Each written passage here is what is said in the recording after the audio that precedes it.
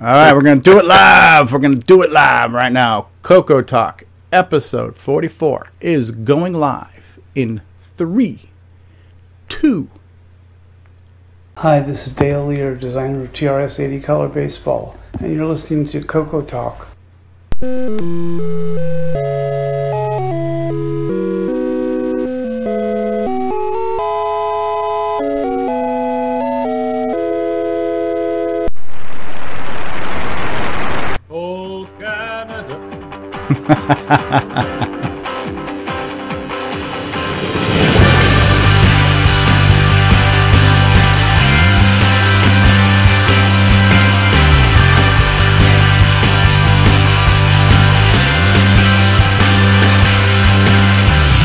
This is Coco Talk, the nation's leading live talk show featuring the Tandy Color computer, with your host, Mr. Gameplay Goodness himself, Stevie Stroh.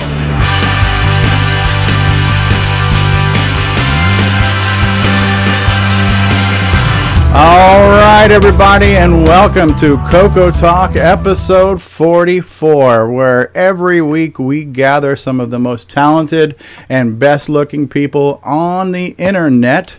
And Steve, too. Unfortunately, none of them could make it. Yes, and this week, let's address who we have who is not here all the time. But we have got a special appearance, everybody. Author of Bouncy Ball, Lee Patterson's in the house. Hey, Lee, thanks for joining us this week. Bounce on. All right, and I'm loving that hat. So hopefully we'll get to hear about some of the updates on the Bouncy Ball project. Hey, David Ladd's calling in. Speaking of some of the best-looking men on the internet, if there was a calendar of the dudes of retro, David would be the cover boy. So also with us, who's not here all the time, but Mikey's back. How are you, Mikey? Hey, I'm pretty good. Okay, I'm not muted. That's always nice to know. Also, recurring, occasional guest of the show, Alan Huffman's with us. How you doing there, Alan? Hi there. I had to find my hat. And what a fine hat it is, sir. And some of our regulars, our segment producers, our engineers, our coordinators, the cast, the crew, the magic, the makers of the magic are with us every single week. Mr. Mark Overholzer is with us once again. How are you today, Mark? I'm doing fine. And he has gotten his house arrest bracelet has been cut off. He's been able to leave the garage. So Ron Delvaux is with us from inside in the air conditioning. Ron Delvaux is with us. How you doing? Doing good. From the Great White North, Curtis Boyle is with us once again. Thank you for being here, Curtis. Hello, everyone. Coco Man himself, Jason Reichert, is here. Hey, Jason, how are you? Hey, everybody.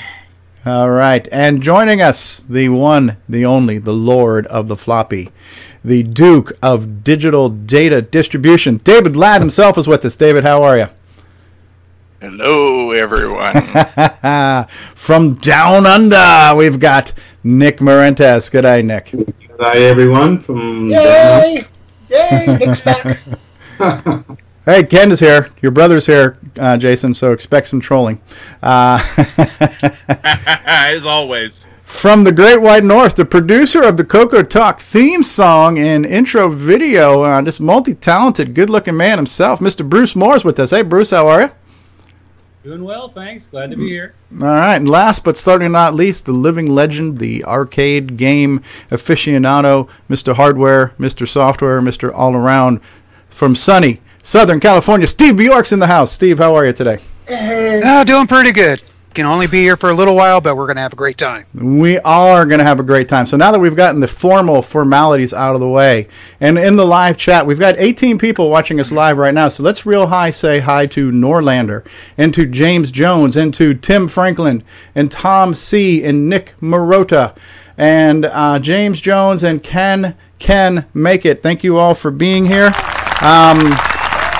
We have a brand new segment that we actually, I forgot to do last week, but that's the great thing about this show. And so this segment is called Why Did They Do That? And for this week, it's going to be called Why Did Tandy Do That? And we're going to pick a topic of something that's happened that we could maybe look back at today and say, you know, maybe could have been different, but whatever. But before we do that, because this is a professional show, we've got a fancy intro graphic and little musical ditty here. So fasten your seatbelt, folks, because this is what professional streaming is all about right here. Tell me why did Tandy do that?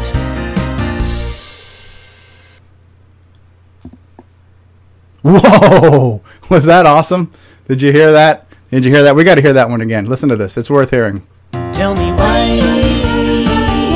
did Tandy do that? Ladies and gentlemen, that was from Alan Huffman, no less, the jingle producer extraordinaire. So we have two distinguished experts in their field are going to talk to us about a particular thing that Tandy has done. We're going to start with Mr. Steve Bjork, and you want to go ahead and tell us today, Steve, what we're going to deliberate on? Yeah, basically, when I was up on the face group a couple weeks ago, somebody had posted, like, what's going on here? I've got a 64K color computer too. I type in print mem and it only says about 24K. Now, a lot of folks getting back into the Coco, this is a little puzzling. Why, hey, look, I got a PC, and when it says I've got 4 gigabytes, it tells me I got 4 gigabytes. Mm-hmm. Why can't this machine tell me or use or whatever? I got 64K in here. Why can't I use all of it? And so we thought we'd go around and talk about just how the Coco uses memory and why do they do things like that back then. All right. Great topic. All right. Well, you got to remember the Coco is technically an 8 almost slash 16-bit processor. And that basically tells you how much memory it was designed to access. 16 bits of addressing only gives you 64K. Hey, Coco's got 64K in there. Well, it should be able to access all of it. Well, it is accessing all of it, but part of it is also being used by your ROMs. You know how you can turn on the computer and instantly comes up and it's got BASIC in there, it can do these things? Mm-hmm. Well, those ROMs also take space too. And in the design of the Coco, half the memory was allocated for RAM, and the other half was allocated for ROM and talking to bits of hardware and stuff like that. So what happens is the Coco can only access, this is the Coco 1 and 2, can only access up to 32K of RAM, typically, when you're in BASIC. Okay, well that explains why you could only have a maximum of 32K. Why can't you have all that 32K? Well, there are some things in the computer that take memory too. Things like your video displays, buffers. Even matter of fact, like for example, if you're in Disk Extended Color Basic, you've got one about a memory that comes free. But if you got Disk Color Extended Basic, you actually have less memory because Disk Basic needs some space for talking to the hard drive. Okay. So, like that. Now, in the case of the Color Computer 3, it's got 128K. How can you access more than 64K if that's all the processor can do? Well, the processor in the Coco is still only accessing 64K of total address space. But it's got a memory management unit inside there too, and that also famous Gimme. The Gimme gives us graphic modes and like that, but it also expands the ability for the color computer to talk to more than 64K. Now that I've totally lost everybody, it basically, there was a little bit of hardware that was added to the Coco 3, so it could access the entire 128 or 512K of memory. And since Disk Color Extended Basic was never really technically designed to understand more than 64K addressing and doesn't understand this MMU, it takes some special programs or OS 9 to access more than the 64K of address space. Yeah. I want to mention one thing on the Coco 3. The BASIC in Coco 3 actually does let you access some of the memory past your normal 32K of RAM that you get. The high-res print buffers, the high-res screen itself is actually from outside your 32K. That doesn't take room away from your 32K, which on the Coco 1 and 2 it does. Like if you do a P Mode 4, that takes 6144 bytes out of the memory that you actually have in your 32K space. On the Coco 3, the higher res modes actually come from outside that space. So technically, you actually are accessing more than 32 in the Coco 3. And that's not because that's your use.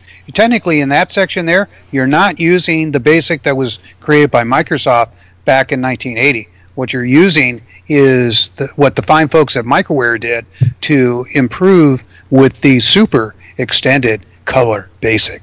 Whoa. Yeah. Ooh. Yep. And just a shout out, James Jones, who used to work at Microware, is actually in our chat. So, Hey, James. Thank you, James. Appreciate it. Yes. Yeah, James said that was a good explanation. Very good. So I had a board that I put on my Model 1, Coco 1, that gave me 128K, and it came with a software program to access that 128K as a RAM disk, which was interesting back in 83 or 4. yeah, there's a couple of those boards. There was like a Bubble Memory one that Color Computer Magazine had those 128K. Micro RGS out of Montreal actually made, I think, a 256 and even a 512K board for the Coco 1 and 2. Usually accesses a hard drive or a print buffer or something like that. There was a couple of programs, BAS 264, I think, was one that actually let you access 64K in BASIC, because you could swap between the two 32K chunks of RAM and have like two programs running at once, or you could have, data statements in one and then call, the main program in the other type thing. So you could actually get more, but that's not stock from Tandy. Yeah, that's the when you turn on your computer, you're not going to see any of that. And that's the thing, is we're working with a language that was initially written back in 1980, 79 actually was when they started. So, but as computers progressed, like for example, when IBM came out with their first PC, it could access a whopping 1 megabytes of RAM.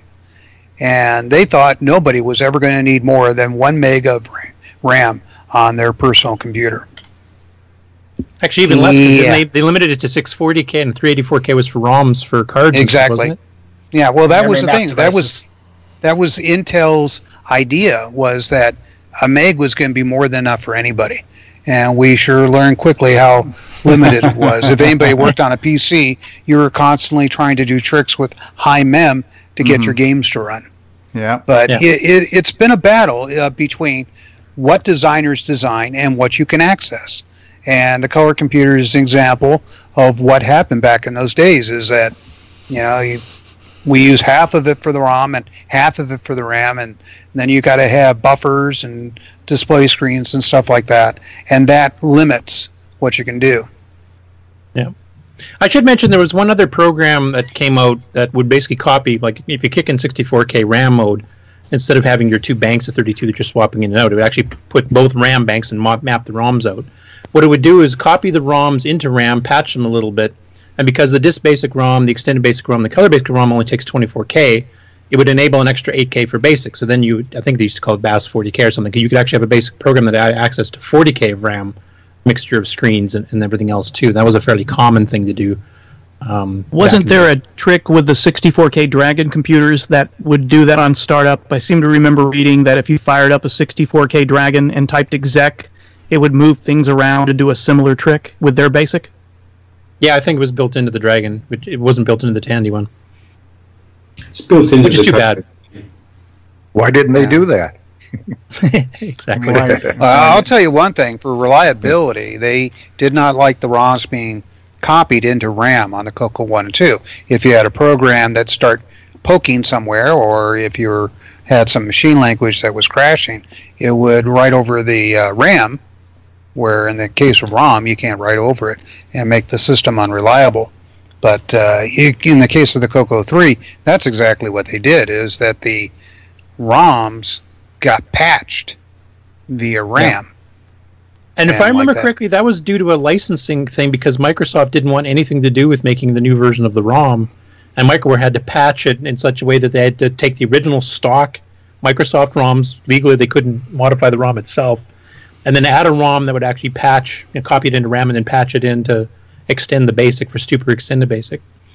While that's true that Tandy didn't want to do it, I mean, or I should say, Microsoft didn't want to, because they have found the beauty of selling MS-DOS to the world and was making a lot of money that way, that they didn't want to put the resources into patching their old BASIC. The price they wanted to charge was outrageous, and Microware was much cheaper. Right. So let me ask a dumb question about ROM, how the computer processes ROM, or does. So yeah, let me put it to you this way. BASIC is in a ROM, and between Color Basic and Extended Color Basic, we were looking at about 8K worth of code, right? And in those two? 616 if you're combining both. 8K for okay. 8 and 8. So was that information, quote unquote, processed directly in the ROM itself? Was ROM addressable like RAM is, or does the ROM run inside of RAM? No, in the way this, it just pulls it straight in, the same way that pulls a cartridge straight in. It's just in the address space for the processor to access. So ROM is literally code that's being processed from that chip, right? Yeah. Mm-hmm. So just as if it was pulling it in from the RAM chips. It's just like the RAM, except when you power it off, it doesn't go away. It's permanent. Whereas the RAM, okay. But so because we lose about 8K, and I thought that 8K we lost was because BASIC downloaded itself into RAM to be processed. No, the 8K that you lose when you boot it up is basically your graphics screen, your text screen, because it defaults to pClear 4 for a PMode 4 screen. So that's 6K gone right there. BASIC has its own internal variables, which takes up the first 400 hex bytes, 1024 bytes, and Disk Basic takes another couple chunks away for like sector buffers and file buffers and all that kind of stuff too, which drops it a bit more, but it has nothing to do with the size of the ROM. Oh, okay. So and there was something we lost with the Coco 3. Since it fired up, copied the ROMs into RAM and patched them, it used those addresses. So any of the old Color Computer 1 and 2 programs that would use the memory under the ROMs for their own storage, it would bank the ROMs out, put stuff into that RAM, and then bank the ROMs back in. Those programs wouldn't work on a Color Computer 3 because they would now be trashing the area where BASIC was running out of. How annoying. Yeah. Unless you diddled around with which MMU blocks you were doing on each one, because you could kind of hide it that way. Your programs have to be made Coco 3 and aware. Once again, when you start talking about the MMU, you're talking about this is hardware with the Coco 3, not on the 1 and 2. Right. So, did anybody ever make a memory management chip for the 1 and 2?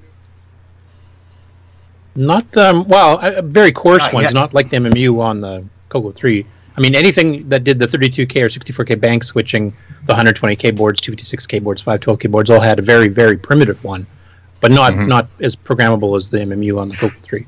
Yeah. While we're on the subject of the MMU, how that works is basically, think of looking at the front wall of your house from the inside. You want to look at the real world. The real world is much bigger than what you have access from the house. You have windows and doors. Well, what you can do is tell the Coco, the MMU, that this door has access to this much of the real world, and this other window has access to this much of the world. And of course, all these windows and doors are all 8K as far as you're concerned inside the Coco, 8K of memory. But it can look at anywhere in the real world. And that's how it works, is you only see 64K of RAM from the Coco side inside the house, but it's addressing the entire 512 or 128 that exists in the real world. Yeah, you can specify up to 8K blocks. You can mix and match. You can map the same one in multiple times if you want for some reason. And there's also 2 DAT register switches, so there's actually 2 sets of 8, so you can instantly switch between the 2. Which is what OS 9 does. It keeps its system mode, all the kernel and the actual main operating system is in DAT task 0, and your user programs and GraphDriver are all in DAT task 1. And whenever you task switch or multitask between programs, that's what it's doing. It's hopping between them. Real quick, I just happened to notice something here. It looks like Ron Delvaux has found another good use for a MC10 box. He's using it to hold up that monitor behind him there. So, darn, that was going to be a secret. Not only do they make door stops, but they also make good monitor stands. Jim Gary always says it's really versatile. I guess this proves him right. Hey, Ron, Ron, your question about have they made a MMU for the Coco 1 or 2? Yeah, Jim Brain has one on his webpage. It's called the Coco Mem Junior. Oh, that's right. Yeah, is that actually for sale yet, or is that just kind of announced? I don't know. It's announced, and he has a proto. So, because I think he was actually making it compatible with the Coco 3, so we could actually make a Novus 9 level 2 kind of for the. He has a separate one for that. He has the Coco Mem for the Coco 3, the Coco Mem Juniors for the 1 and 2. No, I meant he was actually duplicating the Coco 3's MMU hardware on the Coco 1 and 2, so it was compatible software-wise. Yeah. Right, yeah, I believe it is. So. Yeah. I want to get back to the original question. And go ahead, David. No, I was going to say also as far as MMUs on Coco 1 and 2's, Tormod has also made a card that's is similar to the Coco 3's MMU for memory management as well on the Dragons, Coco 1s and 2s. Cool. And by the way, thanks for being with us, David. I know you've been sick for like over a week now, so thanks for dragging yourself out to make the show today. I want to get back to the original question. You're new to the Coco. You just bought a Coco off of eBay. It says it has 64K. One of the first confusing things you see is you do a print mem, and it's telling you you've got roughly 24K, which is roughly a third of what you thought you paid for. I think you answered one of the questions, is that BASIC can only see half of that. So BASIC is only going to recognize 32K, correct? Yep. Okay, and then part of that 32K now is reserved because the graphics screen has been reserved. That's 6K right there. So your P-Mode 4 screen. Okay, Steve Bjork says he has to go. Thanks for being here, Steve. Thanks. Good. Bye, everybody. Bye, Steve. Bye. So your graphics page takes up 6K right there, and then you've got another 2K that's kind of reserved for variables and buffers and disk space and things like that, right? And your text screen itself, which is text screen, which is about a K too, right? Half a K, right? That's normal for most computers. How much free memory did a Commodore 64 have? Anyone know? 38K or something like that, wasn't it? Yeah, see, so it's a common thing. Yeah.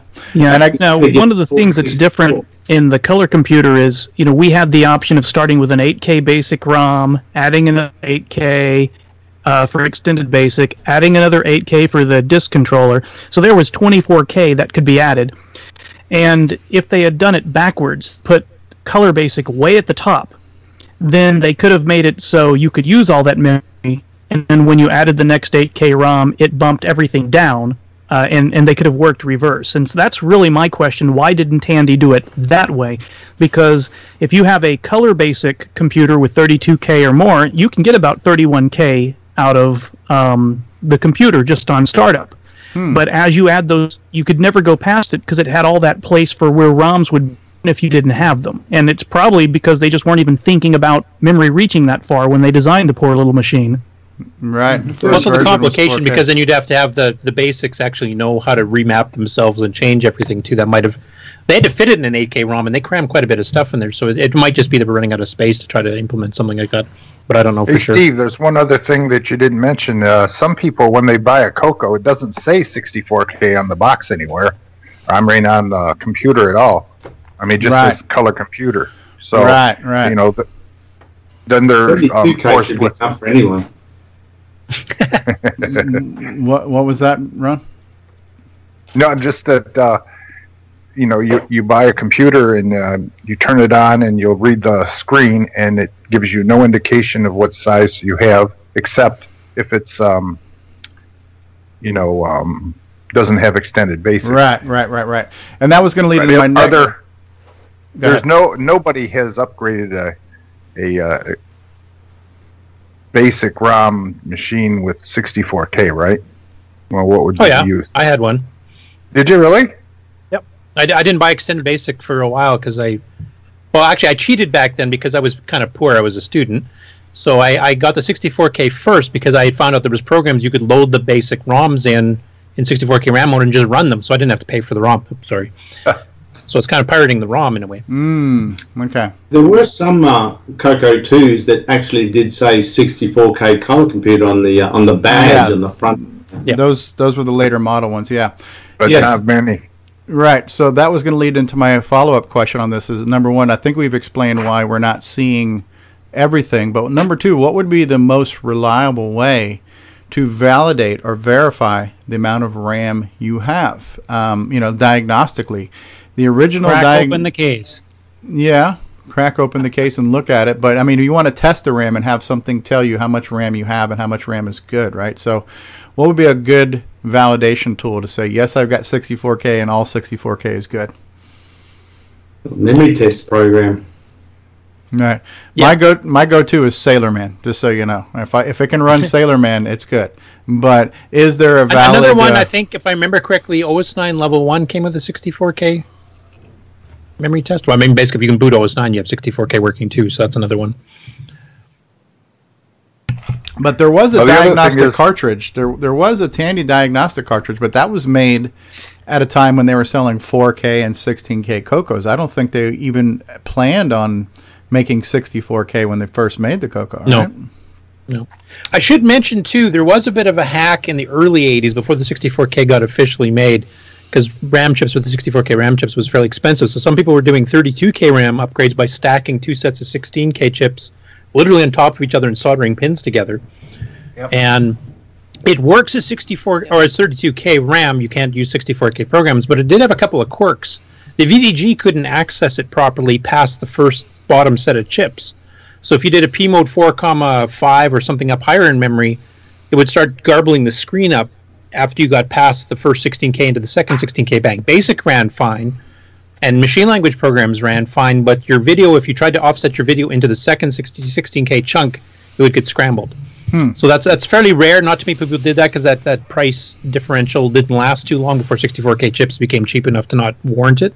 Right. But there was a period of about from 81 to 83 where that was semi-common. I had one of them for a while too.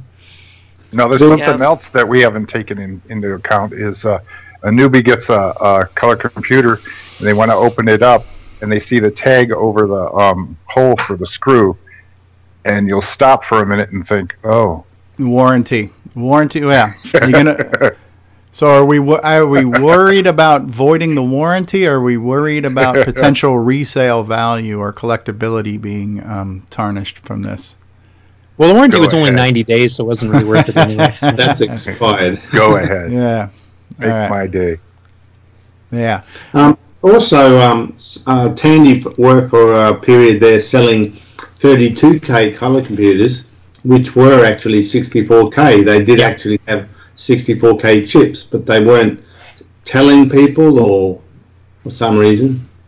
Yeah, because they officially announced 32K Cocos for a couple of years before the 64K Coco and the Coco 2 came out in 1983 in September. Mm-hmm. And before that, they were selling 32K for about a year or two, and it actually was 64K chips, and that was where Frank Hogg did his famous Color Computer News article on free 32K for everybody type thing. Solstice says it's not really yours until you break the warranty seal. So there you go. All right. Okay, well, we're going to continue this topic, but let's take a quick commercial break. So everybody hold that thought, and we'll be back in just a second. This is fascinating stuff, though. I'm on the edge of my seat. This is Ron's Garage. This is the place. And it's on Coco Talk. It was Stevie Stroh and a cast of crazies that love this machine. Either one. Either either. It's awesome. What's going on, guys? Stevie Stroh here, and I want to say thank you so much for being part of this adventure with us. It's been such a great experience in doing Coco Talk every week, and the support we get is just amazing. And so the fact that you watch and listen is all the reward that we need. However, if you would like to become a patron of the show and offer some financial assistance towards the production and hosting costs of the show, we do have a Patreon site available for that, and you can reach that by going to our website at cocotalk.live and clicking on the Patreon link. But just do us a favor and watch and listen to the show. All right, well, we are back, and so we are talking about this right here, folks. Tell me why did Tandy do that? And so, yes, why was the man holding us down? Why was the man not letting us have all 64K of our memory?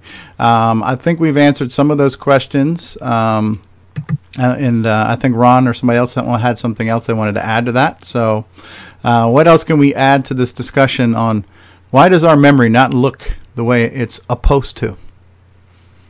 Well, we haven't spoken about the upcoming 8 megabyte RAM or beyond 512K upgrades for the Coco 3. There's a few of those in progress. How do we get past the 512K MMU limitation? Right. Well, that's a whole nother topic, I think. But well, it's a sort of it's related. Yeah, it's related. VCC and you can use 8. Right, and so I don't know if Curtis, I have an if 8 you meg wanna, RAM board. So yeah, I don't know if you want to take. So really? from what I understand, there were what was a Tandy only. Tandy only Did supported 512. Did 512, but there were some third parties that went up to 2 megs, right?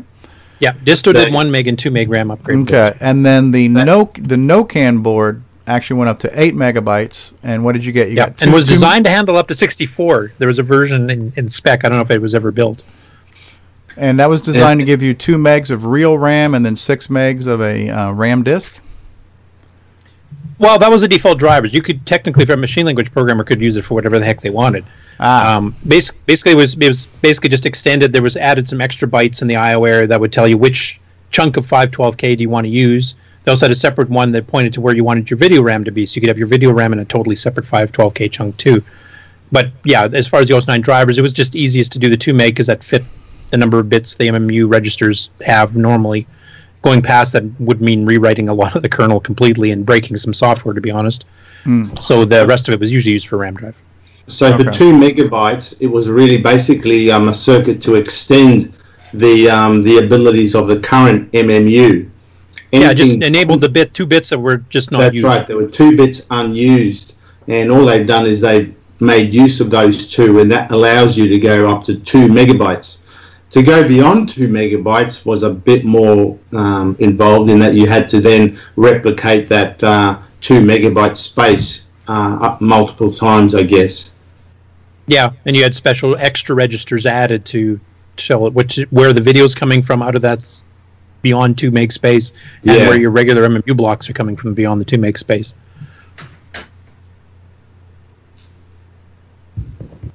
Two megabytes should be enough for anyone.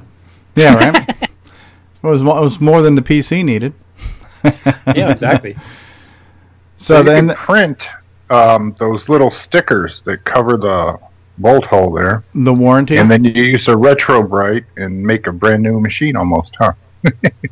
Yeah. I think well, Tandy never had a 512K badge for the Coco 3 either, but somebody at one of the fests started making them. Actually, yeah, it was Mike Rowan. Yeah, that's right. Yep. Yeah, so memory has always been a challenge for older systems, right? Always trying to squeeze what you could into the RAM, and there's true with humans too. Yeah, very true. I mean, there's a similar rate of exchange deficit when you look at hard drives, right? You know, hard drive's supposed to have a certain amount of capacity, but what's printed on the box, number one, is printed in decimal, not binary. So when they say 500 gigs, it's not 500 times the gigabyte, it's 500,000. That's your first differential.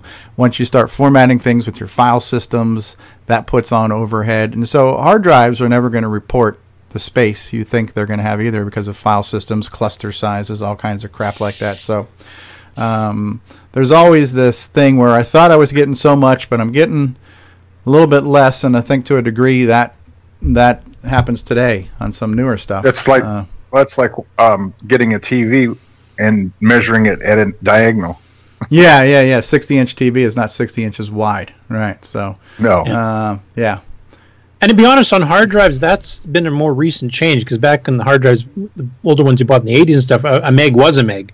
I think it was in the late 90s, somewhere around there is when they started changing it over because it was just easier for normal people to understand. So now you do 1024 base. And I noticed that too with a SideQuest hard drive I had hooked up to my Coco. 128 megs was the computer, 128 megs. And when I got Cloud9's IDE interface that used a compact flash card, I went down and bought a 128 meg compact flash card, thought I could copy it over, and it was smaller. Right. Yes. All right. Well, what else we need to talk about memory? Have we beat memory to death, or is there anything else we need to close on that? Because we had another one to discuss today, right? Well, let me add that what we probably need is a very simple, basic program people can type in that tells them if they have 32K or 64K, because it's easy to tell if you've got 4 or 16. But you can't write one purely in BASIC, because in order for BASIC to run, those ROMs have to be mapped in. So we probably just need to give somebody a simple little program they can type in that's got some machine language in it, that's just a few lines of something that would just tell them, because this comes up so often on the Facebook list. Yep. So that would But there's go some along programs with, I think on the archive too.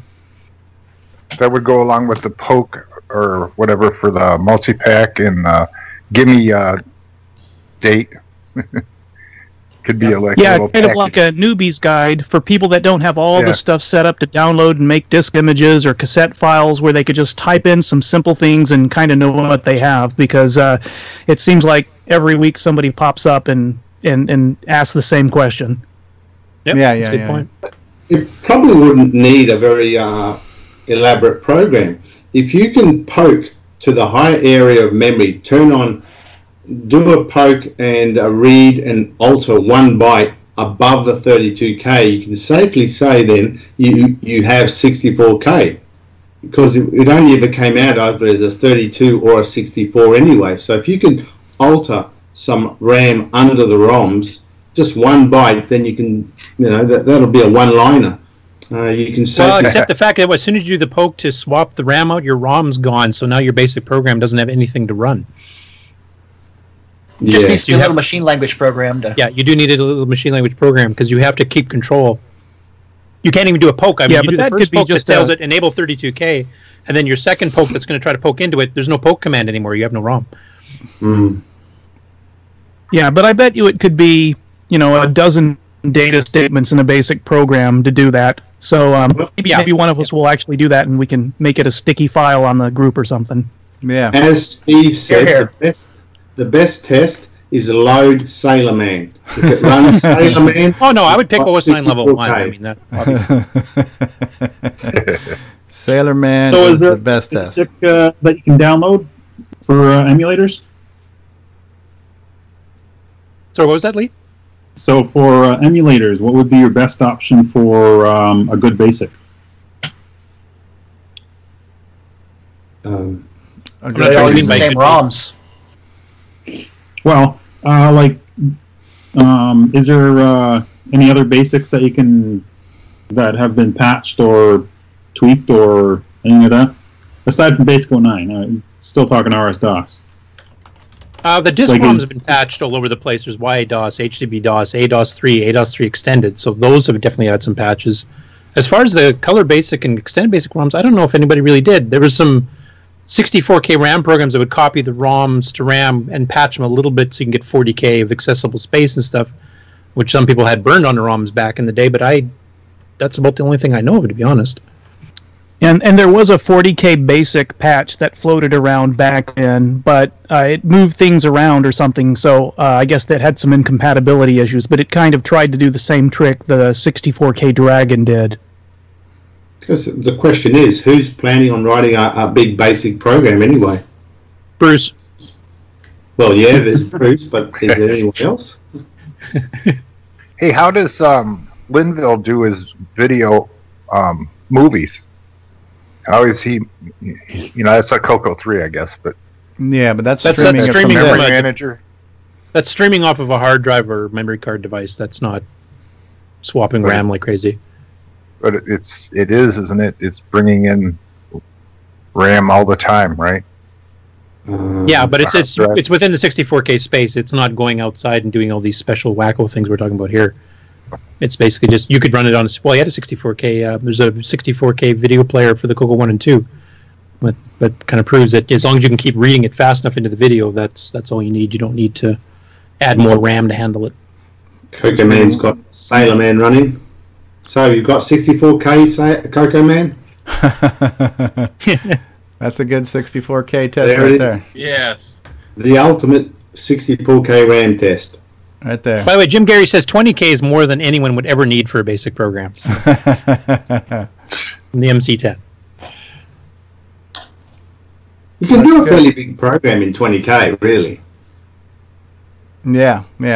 And the thing I didn't realize back in the day, I've only kind of understood recently, is that the amount of everything that the Coco does, it does in RAM. So the graphics itself takes up RAM.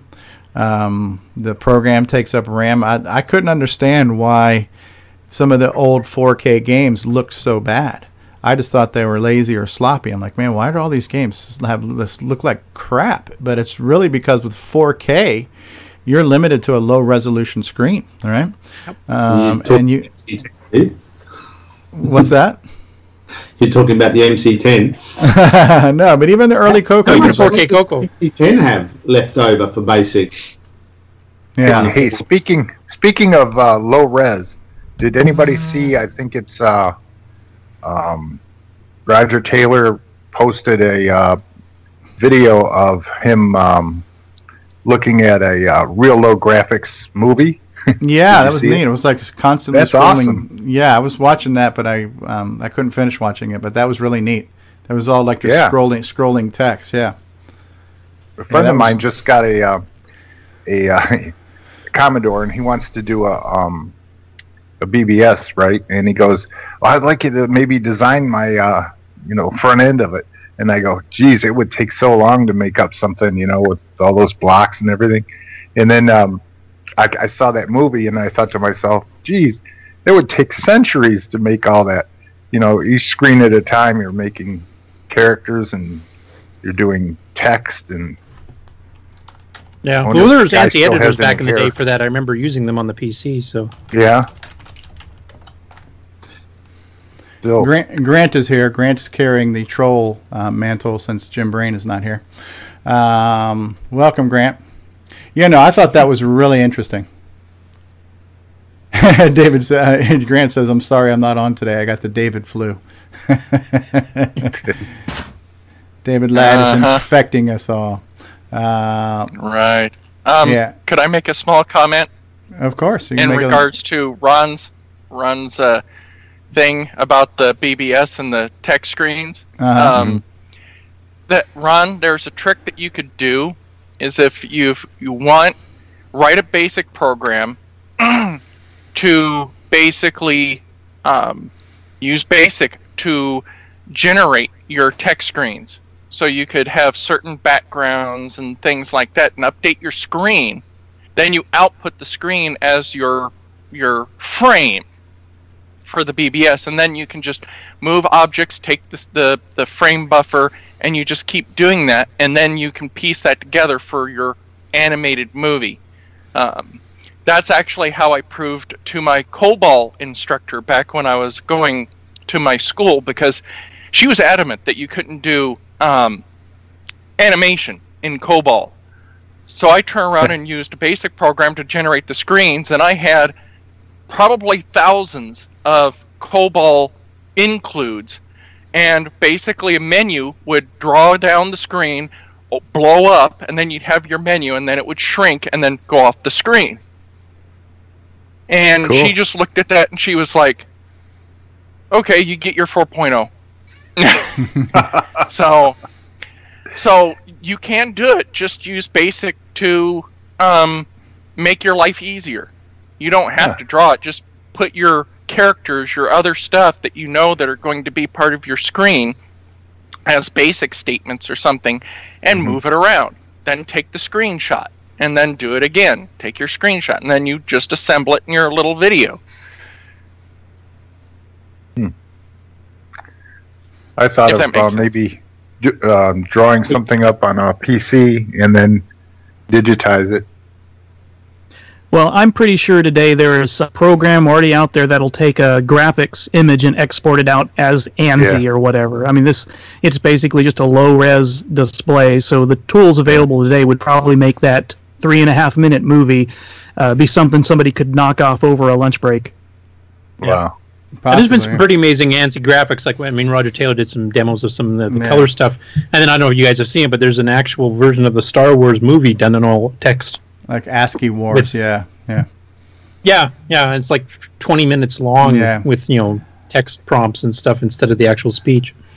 Yeah, there was a program back in the day that was called The Draw, and back in the DOS days, and that's how I did a lot of my ANSI stuff, and that's how I did all the stuff for my Cosmic Aliens game, is I drew all the title graphics and things like that in The Draw, and then just took those and copied and pasted them into my basic code. But I remember doing ANSI for, like, when you first logged onto your bulletin board, you would download the whole animated title screen. That was like a really cool thing back in the day. The one that Roger did was just constantly scrolling, though, which was pretty cool.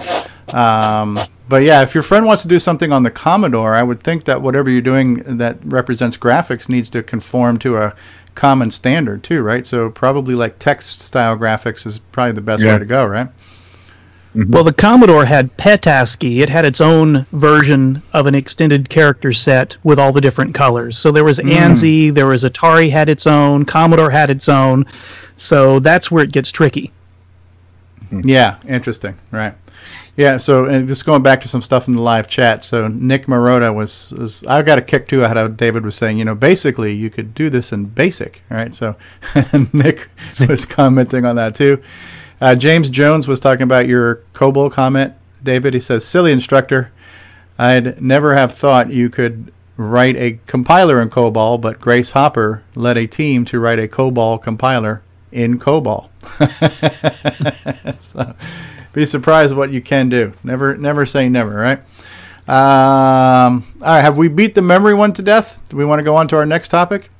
We have another Tandy topic. You can't remember. All right, we're gonna Good one. Attack overflow. Yes. We are going to do one more commercial break, and we're going to go on to our next Why Did Tandy Do That topic. So we'll be right back, people. Hi, this is Mark Overholzer, and you're listening to Coco Talk, the nation's leading weekly live talk show about the Tandy color computer. We make games for the TRS-80 color computer, TRS-80 MC10, and Dragon computers. Our basic games cover the range of genres from arcade, to text adventures, to simulations, to 3D dungeon crawls. This is our latest puzzle game from Japan, Fruit Panic. So come on and drop by our website and download our latest games. Hey, what's going on, everybody? It's me, it's Original Gamer Stevie Stroh. Gameplay goodness. Gameplay goodness. Gameplay goodness. All right, people. Gameplay goodness. Thank you so much. Gameplay goodness. Yeah. Gameplay goodness. Are you ready for this? Gameplay goodness. Yeah. Gameplay goodness. Are you ready for this? Gameplay goodness. Yeah. Gameplay goodness. Gameplay goodness. This is how we like to do it. Gameplay goodness. All right, people. Gameplay goodness.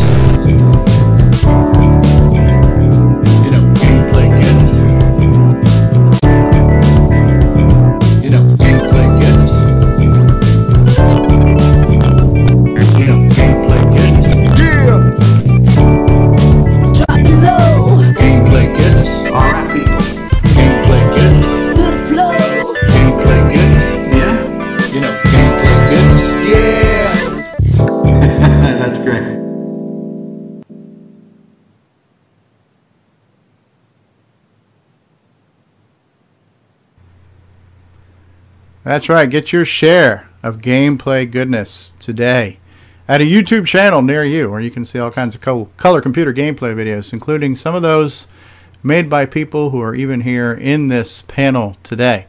So we're back. Good job, Steve. Yeah. Yes. So we are on a topic here, which I feel is worth playing again. That topic is called... Tell me why did Tandy do that? Why did Tandy do that? That is the topic of the day. So we have talked about how Tandy has confused the hell out of us with how much memory we have, or think we have, or can use. You never know. Hey, Paul Thayer's calling in here. And so I think we can leave the memory topic alone for now.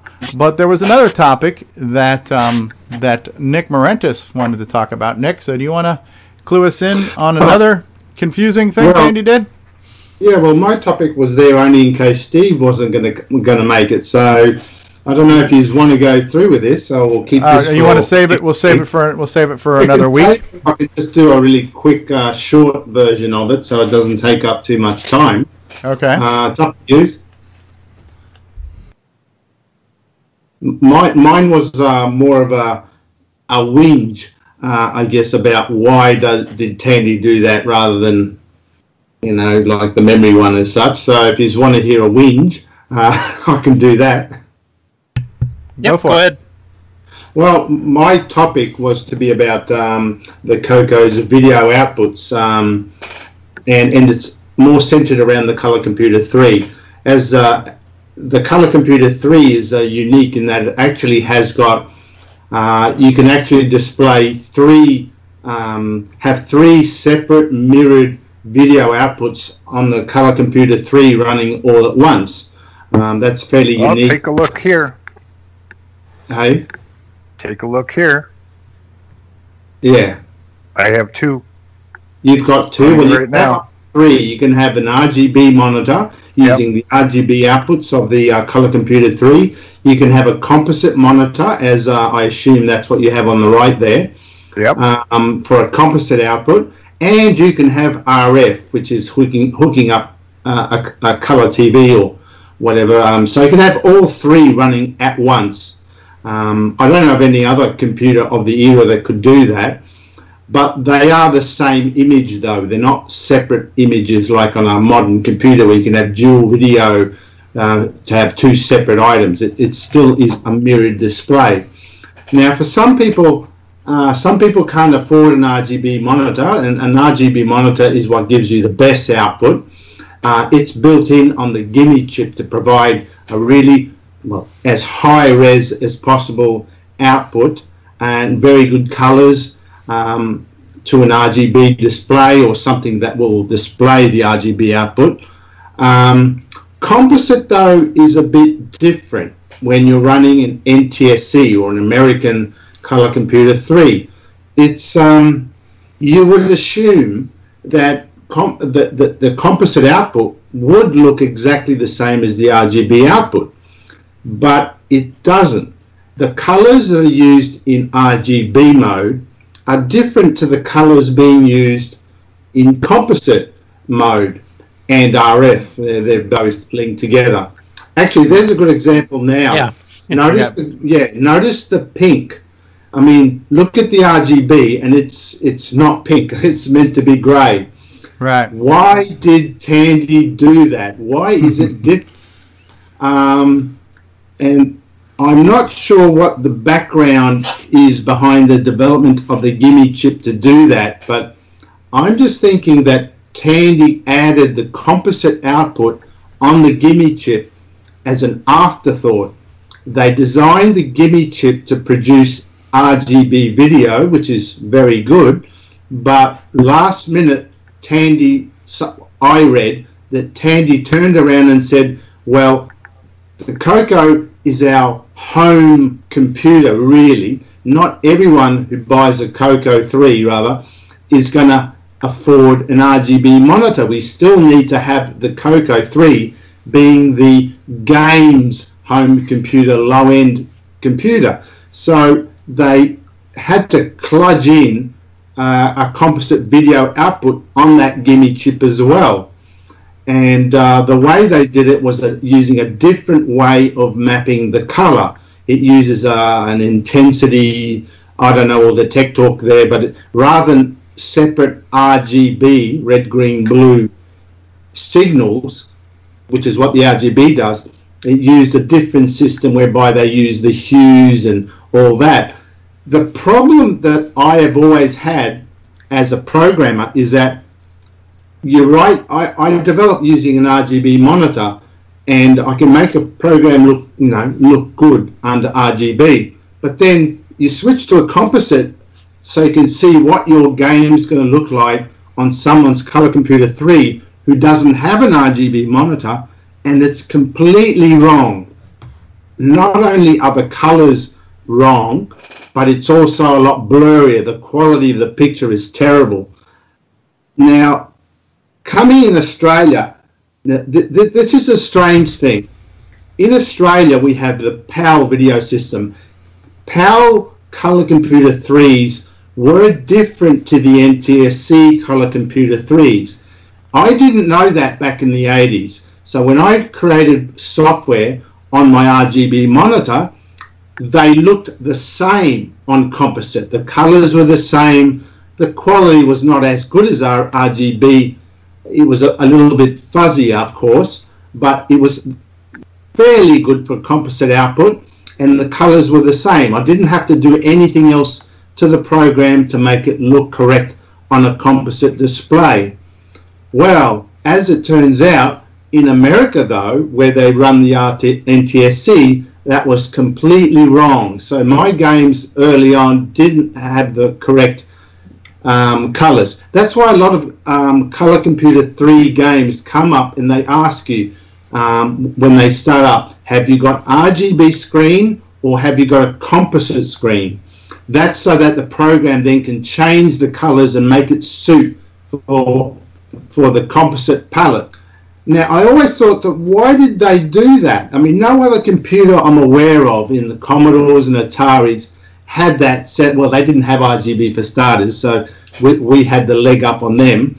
But the thing is, there was none of this two different color palettes to have to worry about. Why did Tandy do that, and only for the NTSC ones? Why couldn't they have made the NTSC color computers like the PAL ones? The PAL ones were correct. The outputs were the same. There was no confusion. Well, later on, when I got my NTSC Color Computer 3, and I actually saw the problem firsthand between composite and RGB, I went and started exploring, and I looked at the motherboards and compared the motherboards of a PAL-based Color Computer 3 and a NTSC-based Color Computer 3, and they are different in regards to how the composite video is generated. Now, the Gimme chip can produce RGB video, and it also produces that NTSC composite. So on an NTSC Color Computer 3, those outputs then go out to the connectors on the computer, and you hook up your monitors and away you go. On a PAL computer, the composite output of the Gimme chip is not connected. They don't use it. They purposely do not use the NTSC composite output, of course. What they've done is they've got a daughter board, a second board attached to the motherboard, which picks up the RGB signals, runs it through a RGB to composite encoder, and then outputs the composite video output. And because it's being derived from the RGB, the colors are therefore the same. Now, to show that, I'll just switch my video on. I actually do have a PAL motherboard here so that I can show the daughter board. So I'll just switch it on now. You might want to put me on the big screen there, Steve. Gotcha. Okay, I've switched across. Okay, that's me. I'll take the 4As off. Now. I can't hear you now. Put your glasses back on. I'm not looking the wrong way, am I? Now, if I can hold it still in front of the camera, which way's up and down? Bloody thing. Up is towards the ceiling. Yeah, there. In Australia, it's upside down. That's right. Well, that's right. Up is down, and down is up. Now that's a PAL motherboard. It's generally the same as an NTSC one, but if you look at where the CPU is, hang on, I'll just hold this a bit differently, and I'll try. Yeah, am I getting it? Yeah, there is. Oops, I'm doing this, looking at it mirror imaged on the camera. Right there, you got it. That's the CPU. That's the CPU. Now it's horizontal. On an NTSC color computer, that's vertical. It's so that it is different in that regard. And what they've done is, if I flip the motherboard over, the part that you don't normally see when you look inside a Color Computer 3, if I spin it over and look under the board, see there's a section hanging on the bottom of the motherboard? Yeah. An NTSC color computer does not have that. I'll just angle it up a bit to get a bit more light onto it. Yeah, see it. Just trying to get the angles right here because my lighting's not great. So there's an extra board underneath the motherboard. And what that does is to pick up the RGB signals off the main board, sends it through some encoder chips, regenerates composite video, and then sends that back out so you can connect it from the back of the Coco. The encoding of the RGB to PAL is better quality than what the Guinea is generating. So you get a better quality image as well as getting the correct colors. So this is the way I reckon all color computers should have been made, and not bothered with the NTSC trying to generate or fudge a composite video in the design. Now, why did you do that? That's the question. Obviously, it's my only guess is that it has something to do with the artifacting colors. That's the only thing I can think of. Yes, well, that is true. You do not get artifacting under PAL. Even without this board, PAL composite does not produce NTSC artifacting. The NTSC artifact colors comes out because of the nature of NTSC composite video being bad, and it relies on that badness to create those erroneous colors. So they're not real colors; they're artifacts from a bad output. And Tandy did that on purpose because they did want to have the NTSC output to be compatible with the old Color Computer 2 games. Right. But in Australia, or anywhere there was a PAL color computer, none of those artifact games worked anyway. Even on the Color Computer 2, 1 and 2, we never got artifacting because PAL doesn't artifact the same way. It has got artifacting, but it's an ugly, a greeny purple stripes.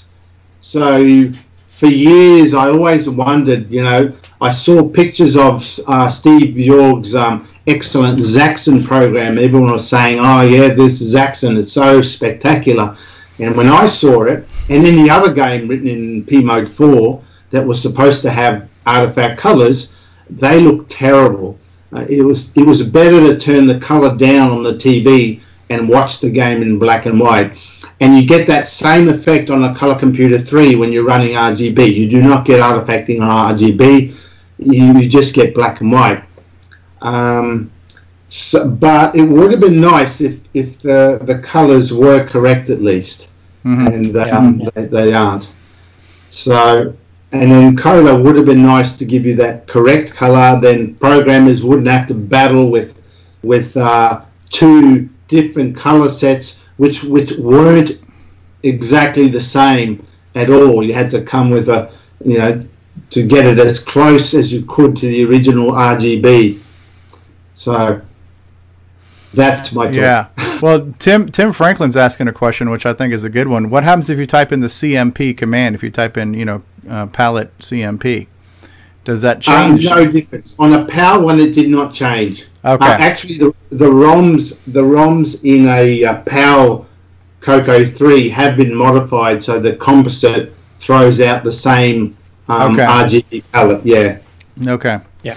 Yeah, artifacting was big in North America, as everybody here is saying. Yeah, it's something we grew to rely on. So that and it was same on the Apple II as well. Yep. And hey, Paul Thayer, thanks for joining us. If Paul's there. Hey, no problem. I had to come off mute there for a second. So. No problem. How's everybody doing? We're doing good. Cool. Yeah, I think the short answer to all these questions is why did Tandy do most of the things they did was I think we already know the answer is to save money. But we're not looking for the short answer. We're looking for things we can pontificate about here on this program. So, well, I think in the case of this composite, in this one here, Yeah, this is a technical explanation of why it's different too. Yeah, that is neat. That is neat. Now, one of the things that Ed Snyder is going to be doing to address some of that is he's mentioned that he's going to update his RGB to S-Video board. That's going to have newer features, including correcting the RGB palette for composite, giving it a cleaner one. So it sounds like Ed's going to be doing what the PAL version did, but I think he said he's also going to support artifacting too. So that is one of the things that we are now having the benefit of, is some people are creating things to improve what we didn't have. Coco 1 and 2 didn't have composite at all, and there are a number of composite solutions for that. We've got VGA solutions now for the Coco 1 and 2 and for the Coco 3, and from there we've got, and Richard's not with us, but now we also have the RGB to SCART, which can be converted to HDMI. So we are able to compensate, luckily now, and usually somewhat inexpensively, some of these shortcomings. And I agree with you, Nick. The way RGB looks on a RGB monitor, it's on the CM8. It's so glorious, you know. Yeah. Well, there we have it. Why did Tandy do this? That's right. Well, let's play that theme music one more time because it's worthy of hearing again. Tell me why did Tandy do that? Yes. So interesting little segment, and we started that segment up front because Steve Bjork had limited time. We'll take a quick break, and then we're gonna back it up, and we're gonna go back and talk about maybe acquisitions and project updates. And since we have a few people here who are working on projects, maybe we can hear from them what's going on with their projects, and then we'll move on to some feedback and things like that too. So we will be right back, people. And thank you, Nick. And thanks for keeping it short too, like you promised. Want me to talk about floppies now? Yes, yeah, we're going to get into floppies in just a second.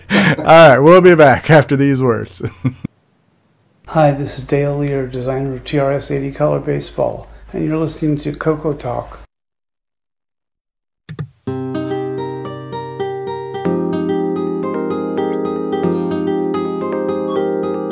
Where can you catch all the latest news and information about the Tandy Color computer and compatibles? Oh yeah, I'm talking about the Coco Crew podcast. Dig it each month.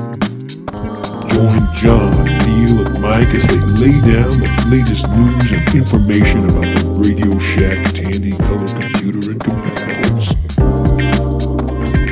Groove to interviews, tech segments, and discussions all about the Radio Shack Tandy Color computer. Strut your fine self over to www.cococrew.org and start listening today. The Coco Crew Podcast. Keeping it Coco, dig?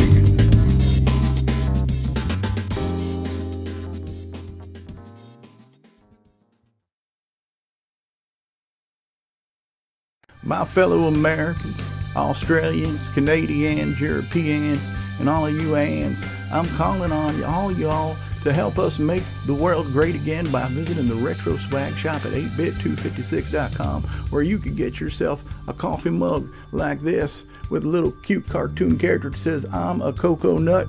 You could also get yourself a coffee mug like this with a Color Computer 3 that says, I'm a Coco Nut. You could get yourself a deluxe travel mug like this with the Coco Talk logo on it. You might even be able to get yourself a DVD like this with over 2 hours of gameplay goodness. It is time for us to rise up and make the world great again by enjoying some quality retro merchandise and Coco nostalgia. So please visit 8bit256.com and let's make the world great for the color computer. Thank you very much. All right, my fellow Americans, we're back.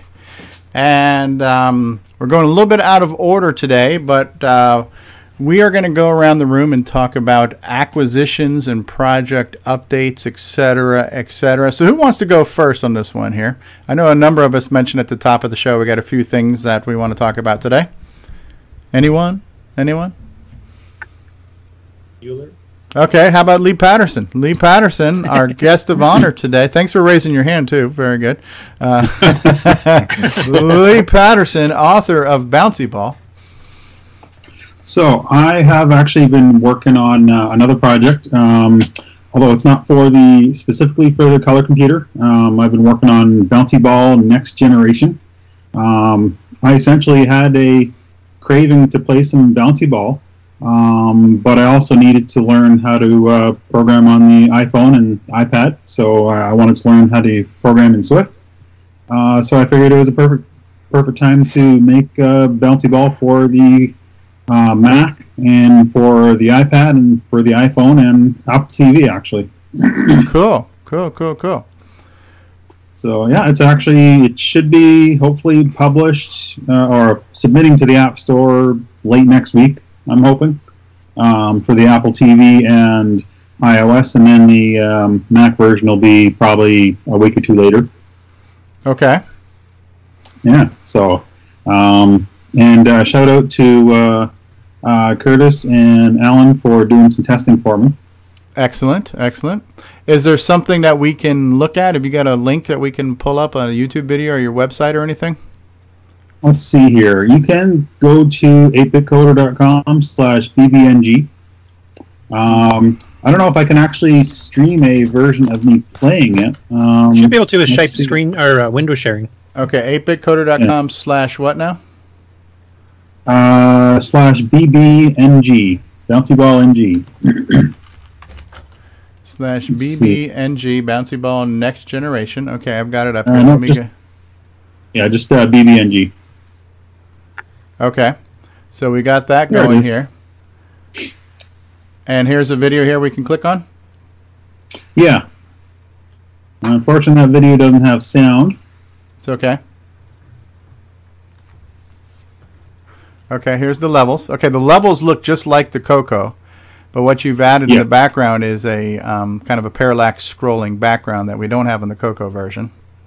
You got it. So it's a nice fusion of retro looking with a little bit of enhancements, because we have this nice little playing field in the background, which looks really good. Oh, the explosions look good.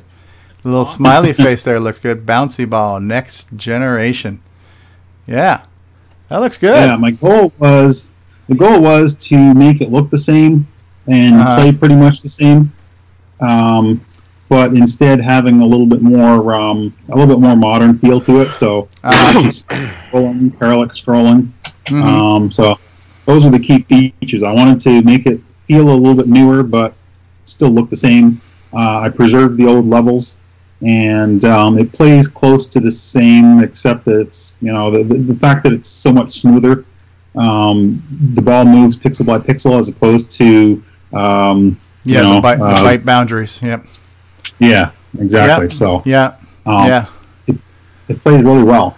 Let me see if I can actually share my screen. Okay. I think the irony of all of this is that when you did Bouncy Ball for the Coco a couple years ago, it was inspired by a mobile game.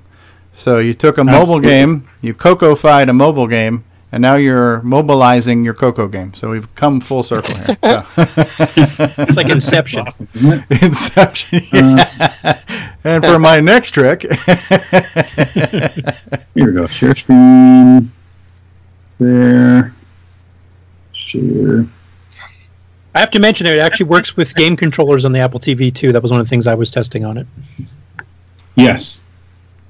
I wish I was. Right. I wish I was running Nitrous 9. Yep. I wish, and so does my wife. All right, so a game by Lee Patterson. Ooh, look at that! Right, ooh, there's our controller options. So you can actually use a controller on the Mac. I actually had an MFI compatible controller connected to through Bluetooth, and it works great. absolutely Yeah, great. the Nimbus Steel one works fine on the Apple TV too. Good. Yeah, I'm actually using the HoriPad Ultimate, so it's a good way to do it. Okay, Jim Gary said that Darren Atkinson also did a version of Bouncy Ball for the MC10, so thank you for sharing your maps. Yes, he did a good one. You'll actually see it linked on the Bouncy Ball page as well. Okay. Grant Leedy's asking if there's going to be an Android version of this. No Android, no, not at least not right away. Okay. It's written in Swift. I don't know if there's a Swift available for Android yet. There's for the PC, isn't there? I thought they made a Windows port of it, or we're in the midst of doing it. What were the red ones again? What did the red ones do, Lee? They're death. Yeah, you die instantly. Instant the purple death. ones are kind of doorways, I guess. Oh, the purple ones. That's what I was meant to say. Yeah. Okay. So the purple ones are just. Yeah, those are just breakaways. Okay. Exit is okay. I love how you have like some extra features here of like text popping up on the screen now and everything too. You know. Yeah. Some added things. Yeah, that percentage you of keys do. left up in the corner too is nice and. Yeah. Things that were harder to do on a Coco, basically SG4 screen. Yeah, exactly. And let me see here. Pick your different levels. Looks like you can, is there a little bit of shading on the blocks, or is that just taking a while for Skype to show up here? The block solid color? You'll actually see around the ball, there's a kind of a light field that you can sometimes tell. Let's see here. Not really showing up too well. You can just kind of see the green sort of gets lighter and darker. Okay. Yeah, it kind of pulses. Yeah, also, so I noticed you kind made of the sound when you're hitting the wall versus hitting one of the bricks actually is louder or softer depending which one you're hitting too. Yeah, different tone. You're not actually getting any sound. Let me see if I can change that. Yeah, see, click on Skype, share system sound if that's an option. It's on the plus sign. The plus. Here we go. Plus. Audio video settings. Built-in. Is there an OS 9 version? That's next. No. Actually, probably could be done, this one. Yeah. Now, is there a timer? Yeah, there is. Now, does the timer affect you negatively? Yeah, it looks like it's counting down. On the Skype settings, right next to the plus where you have share screens, right on that same pop-up menu should be share system sound if it's an option.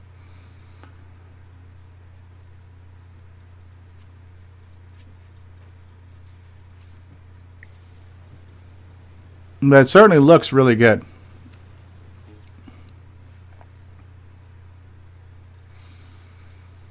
And Lee, you might have to change your input again too for your sound because we're not hearing you now. We're not hearing you, Lee. Okay, let me try one more thing. Okay. Settings.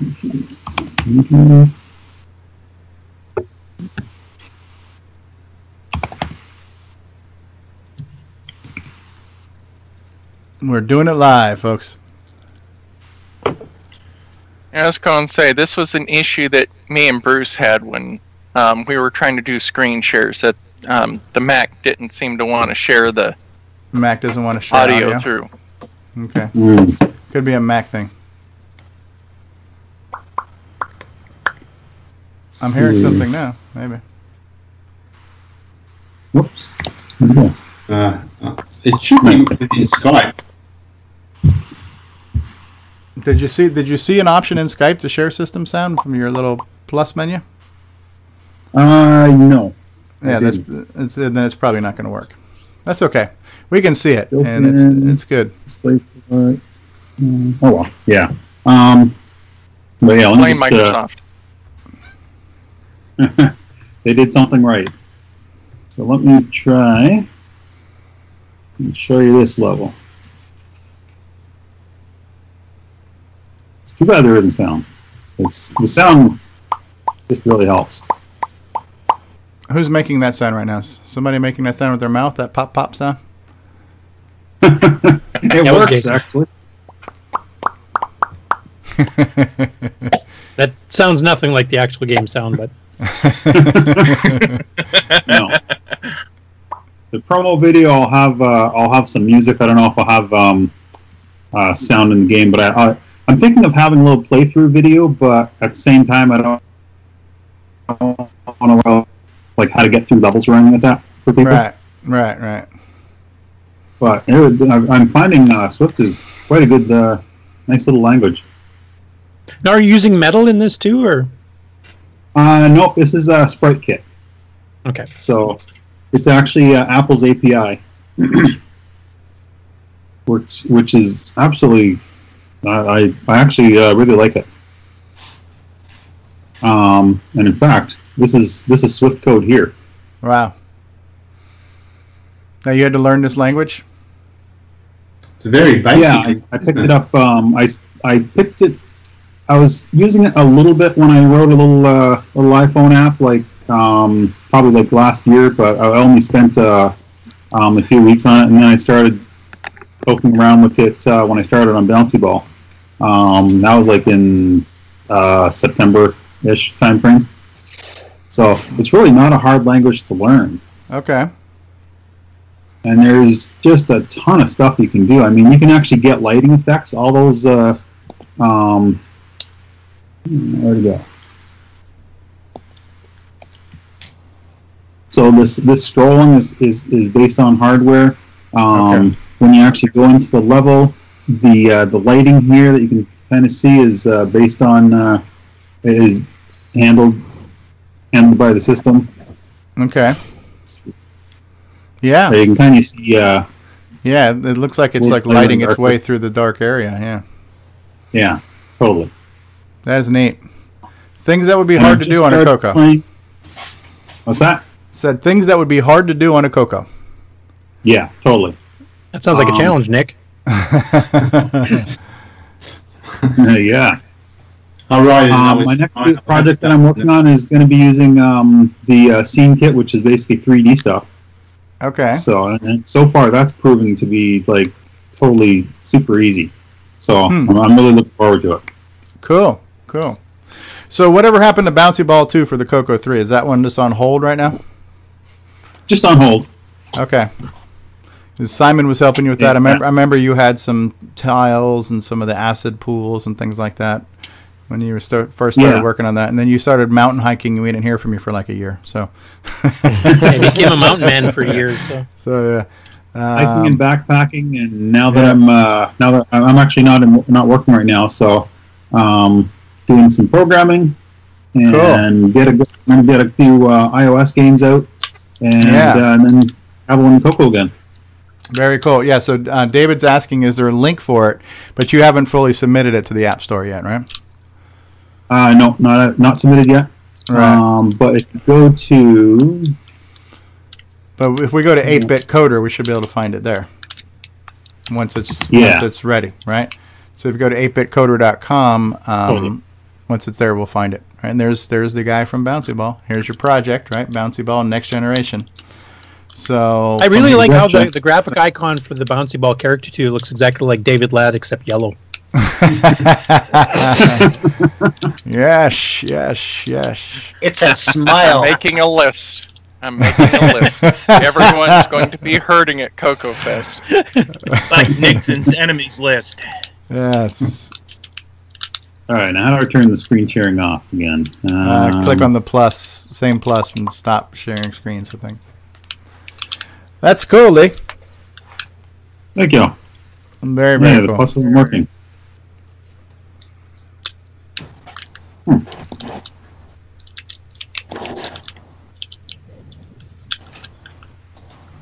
There's got to be a way. Yeah, click on the plus sign, and then it should be stop sharing screen. I clicked on the camera icon to stop the video, and then it's... Well, it's not your camera, it's the screen share. It's the screen sharing, the plus sign. The little plus sign next to the hang up and everything else. It looks like it's froze. While we're figuring out how to stop screen sharing, we'll roll another commercial. We'll be right back, folks. Welcome to Ron's Garage. This is it. This is the place. This is where you should be. This is where you should tune in because Stevie Stroh has a great show. It's called Coco Talk.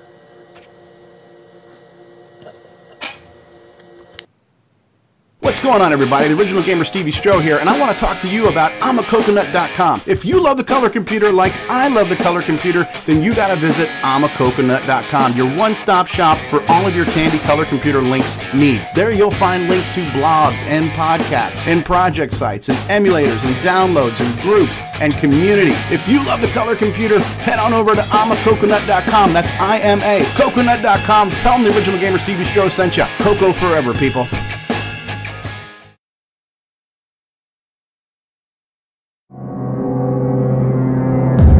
Only the bravest souls enter. Only the most cunning return. Defeat innumerable monsters to ransom the king's scepter, stolen by the evil wizard. Your sword, shield, and wits are your only allies. Pray you find a magical inn as your only respite in the forest of doom. For the Tandy Color Computer 1, 2, and 3. November 2017, if you dare.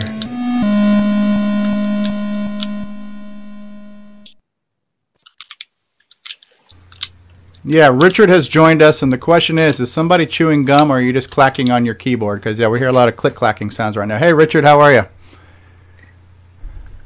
I'm doing good. Richard Lorbieski is here. Probably Mark. Someone has to carry the torch. Yes. The trolling must continue at any and all costs. Okay, so hopefully Lee will call back. That was neat. Taking a look at Bouncy Ball. We met Lee for the first time at the 25th annual last Chicago Coco Fest, which was my first Coco Fest, and so Bouncy Ball was one of the new games for the Coco that year, that along with Farfall and a few others on cartridge. I think Bomb Squad was new that year too, Farfall and a few of the John Linville programs. So it was neat to have Lee there, to meet Lee. We kind of followed the progress of that on Facebook and heard about it on the Coco Crew podcast, and so now we're seeing the next generation, so kind of cool. So thanks, Lee, for showing that off. And I who just got else? a text message from Lee too. He just said his Mac's acting a little bit weird after the Skype thing, so he's just going to reboot and then try to call back. Okay, good. So we had a few other people who had some projects or other things to show off.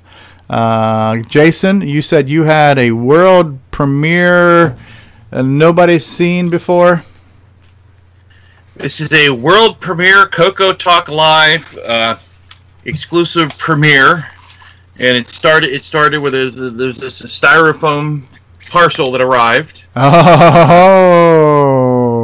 okay. And see if we can get that there. You can see it was addressed to Sir Jason Reichert. Sir Jason Reichert, yes, Sir Jason. So this is the premiere. Your full title is the Duke of Douche, right? I believe that's Nick Marionettes. That's Nick Marionettes. You're just jealous. That's what it is. But today on Coco Talk Live, I can reveal the chalice of bravery. I braved the Forest of Doom. That looks nice. And, My douche mug is better. Look at that font. That look looks at good. that. Look at that tree. It's gorgeous. That's a hasn't been on Facebook, hasn't been anywhere. This is where it's going to be first, and I'll make sure to bring this to. If I go to Coco Fest, I'll make sure I bring this to to drink out of, just to spite everybody, to rub it in all of our faces, especially Steve. Yes. That's like the Stanley Cup. Don't be surprised if it accidentally gets shite in. I'm keeping the styrofoam package that it came in. It's gonna be protected in there. I'm not gonna risk this getting damaged. Nice. It's a nice looking mug. I mean, if you think about it, it's a nice mug. So what the hell's going on here with my phone? Okay. Sorry about that. Telemarketer calling. Yeah, no, it's a good-looking mug, and I think what's cool about this is and we have Bruce with us here too, the author of Forest of Doom and creator of the contest. But Forest of Doom was a game that came on a physical book, right? So there was something physical to the game, and not only that, but there was a couple of physical prizes you could win by being one of the first to do things in the game. So that's kind of neat and exclusive in itself. That doesn't happen too often. So cool. What are your thoughts on that, Bruce, seeing that now, seeing the mug out there? Well, it's good to see that it actually happened because, when I first tried to get that mug made for Jason, I got a response back saying, this is, we don't have the rights to sell it. This is copywritten material. And I'm like, what? So I typed them back, said, no, this tree here, this is not copywritten. I got this public domain, blah, blah, blah, blah. Okay. I get another message back saying, no, it's not that. This is based on the book Force of Doom, published in 2005, something or other, blah, blah, blah. And so we can't sell it. And it's like, okay, so first of all, you can't copyright the title of a book, okay, or a title of a song. So that's just to be clear about that. And then I sent them links to Lulu and all that. Said, no, this is my this is my book. I wrote this. Right. Please, please let me. And then they, and then I sent it again, and they went, oh, sorry, yes, we'd be happy to. So that's part of why it only arrived recently. But there was a chance it wasn't even going to happen. So I did get resolved, thankfully. Well, I guess you have to admire the fact they are trying to respect copyrights of whoever owns an intellectual property, even though it happened to be yours. Yep. If it was some other random stranger trying to, pawn off mugs, you'd be glad to know, right? Yeah. So, that guy would be a real douche. The great news is that somebody actually read my email and went, okay, right. Instead of just getting a general brush off. Which, right. No, that's cool. That's cool. So 2 of these mugs exist. So Paul Fiscarelli got the first one, which was... They're not the same. They're not the same. Mugs are not That's right. No. So the first one says, I was the first person to survive, right? And that was called... Which one was that called? The Chalice of... The one mug to rule them all, I think, is... Yeah. What happened. So this one's the Chalice of Bravery that he got? Yeah. Okay. So that's neat. Is there going to be mugs for the other levels? Well, is the name Douche copyright? Forest of Douche. Duke of Douche. I got a little something here that goes along with that to share. I'm working on my display for Coco Talk. Okay. And Coco Fest. Yeah. Coco Fest. And this is big. Yeah. That looks good. I'm hoping I can get this guy to be... Can't miss that. Hanging out and hanging over my display to some degree. So. It's so big I can see the pixels. Yeah. I thought you would dress up as a large tree. No, not this time, no. And I've got another project that I'm hoping to have launched by then, which is a little hush-hush at the moment in case it doesn't work. But there are a few of you who know what it's about. And it is, again, something a little media bending in a way. Force of Doom was sort of a media bender in that you actually bought a book to get the game. It's kind of different. And this, again, is going to be another different kind of entertaining delivery type thing. So okay. Looking forward to that. I'll leave it there, but it's so far I think it's going to be an awful lot of fun. Excellent. Cool. Who else has got a project update? Now, when we get into our little tech segment, that'll be a different segment. But as far as acquisitions or project updates, anybody else got anything going on? I sort of have one, but last week, Joel, I can't pronounce his Herbig. I I don't want to butcher his name, but he offered a bunch of T-shirts that he had when he was a former employee at Microware, and also T-shirts that he had bought from CocoFest from years gone by.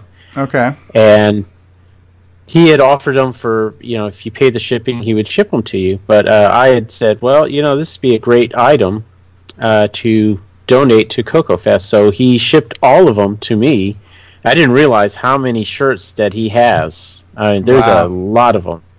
And we're talking about ones from back in the 90s and a couple from 2000 CocoFest. So I'll try, I'm still trying to sort through them, and I'll take pictures of all of them and share them because these are like really good items that would be good for the auction. Oh, neat. For CocoFest. Neat. Well, thanks for doing that. Yeah, I remember seeing some of those pictures. That's cool. Jim Gary's mentioning the 10-liner basic programming contest that's going on right now. Anybody else working on that are going to come up with an entry for that? Alan? Maybe. Yeah,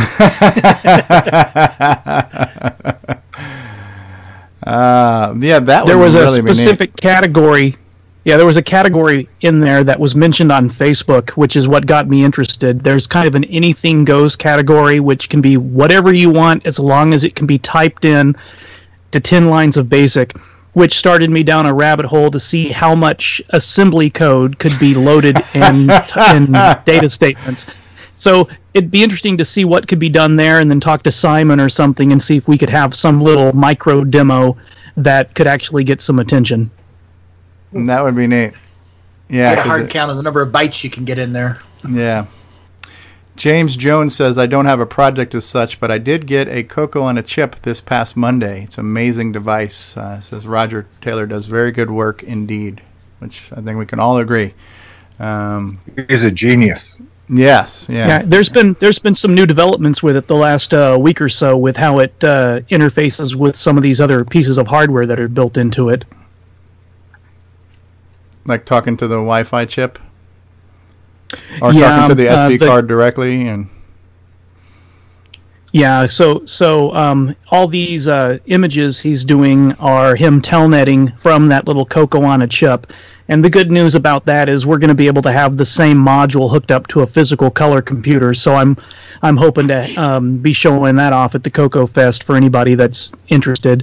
And it looks like somebody could just put one together if they've got a serial port available and a cable. It looks like you could build one for like $15. Wow. Nice. So we'll have two good ANSI viewing terminal programs, and because I think he had his own he made that he never released before. And then there's Twilight Terminal by Stockmaster too, that both can handle the full color ANSI graphics. Yeah, here let me update on something that we talked about a year ago when these Coco Talks were getting started. At that time, I was showing off a prototype for basically the sound chip people were using, and I was going to plug it up through a serial port. So you could just send bytes to it from the Bitbanger printer port on a color computer and make it just turn on a tone or play a little musical riff or whatever.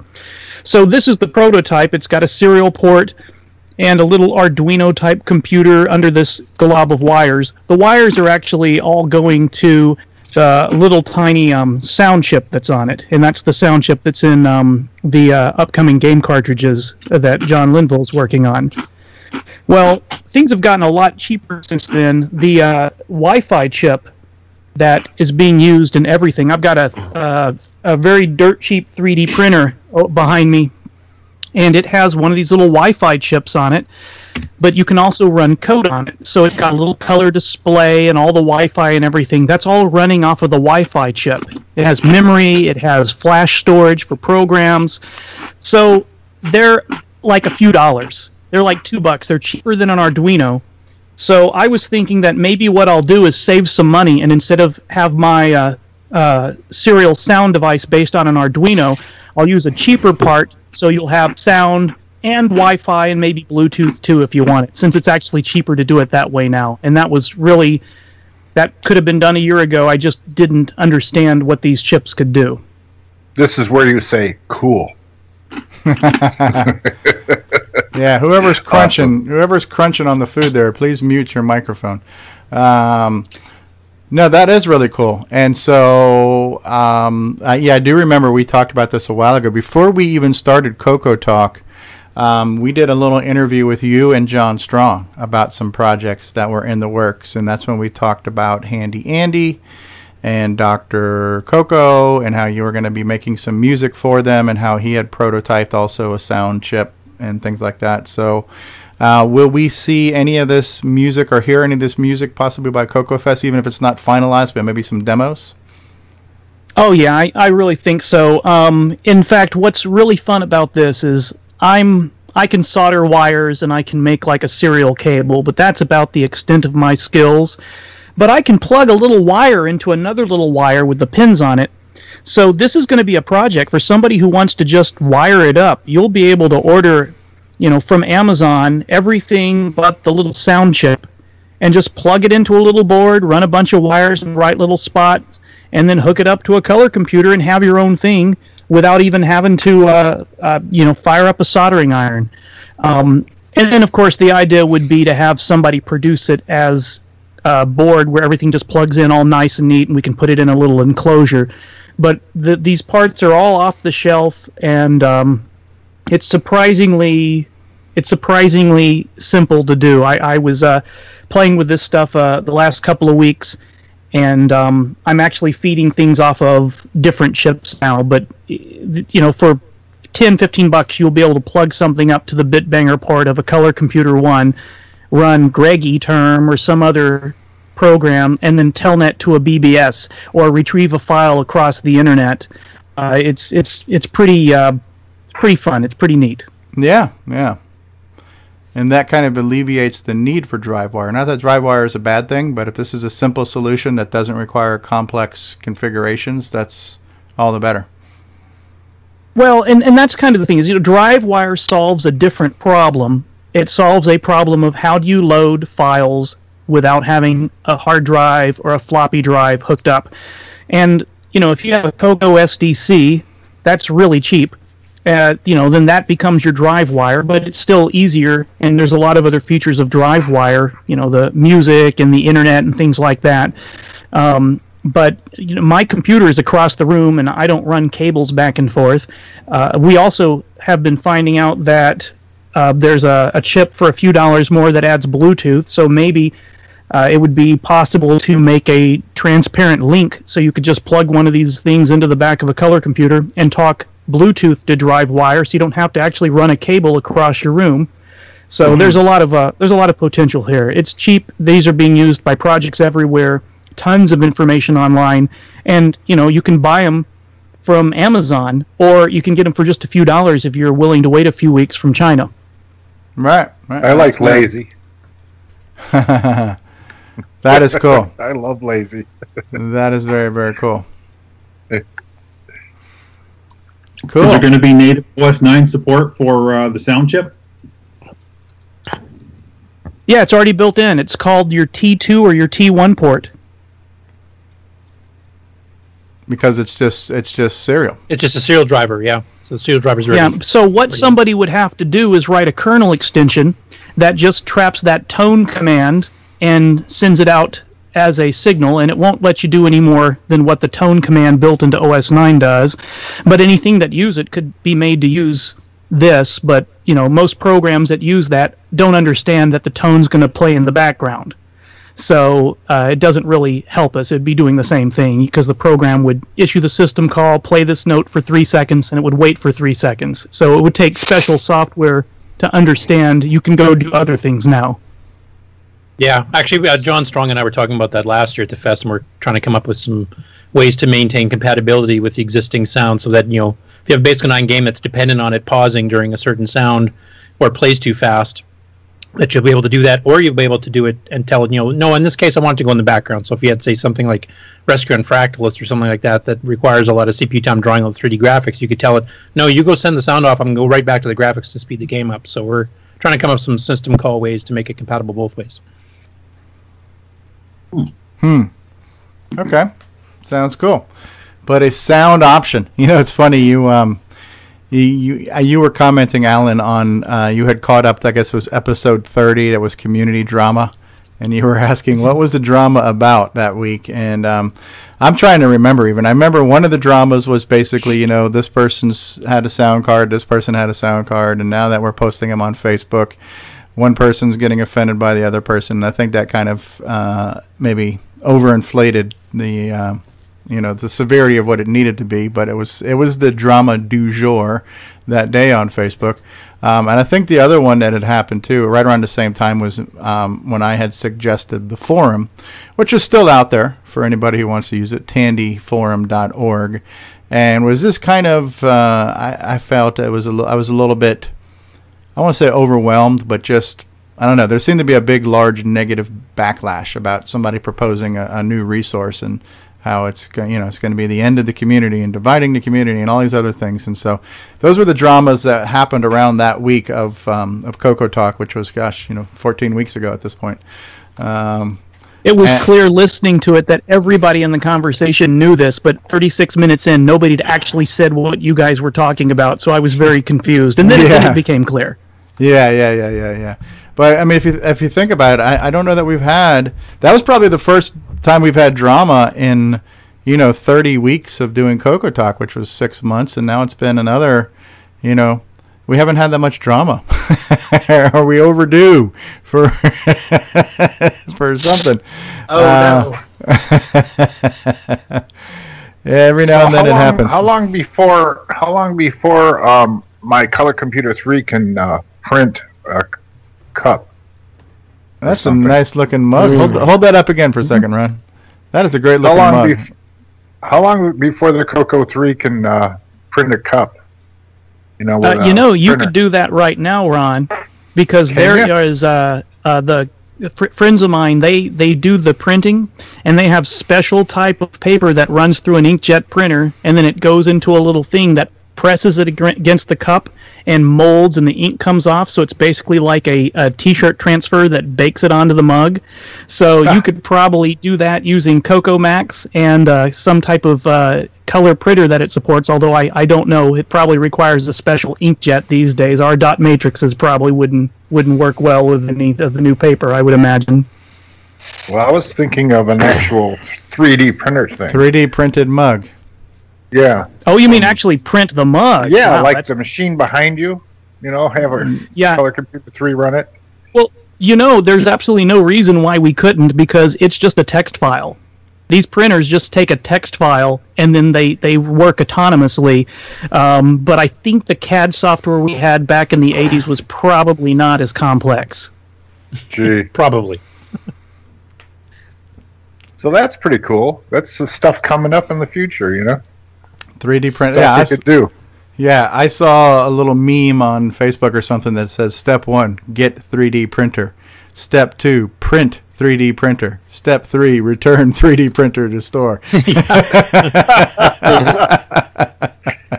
That's funny. It's almost to the point where we can make the things that make the things, Yeah.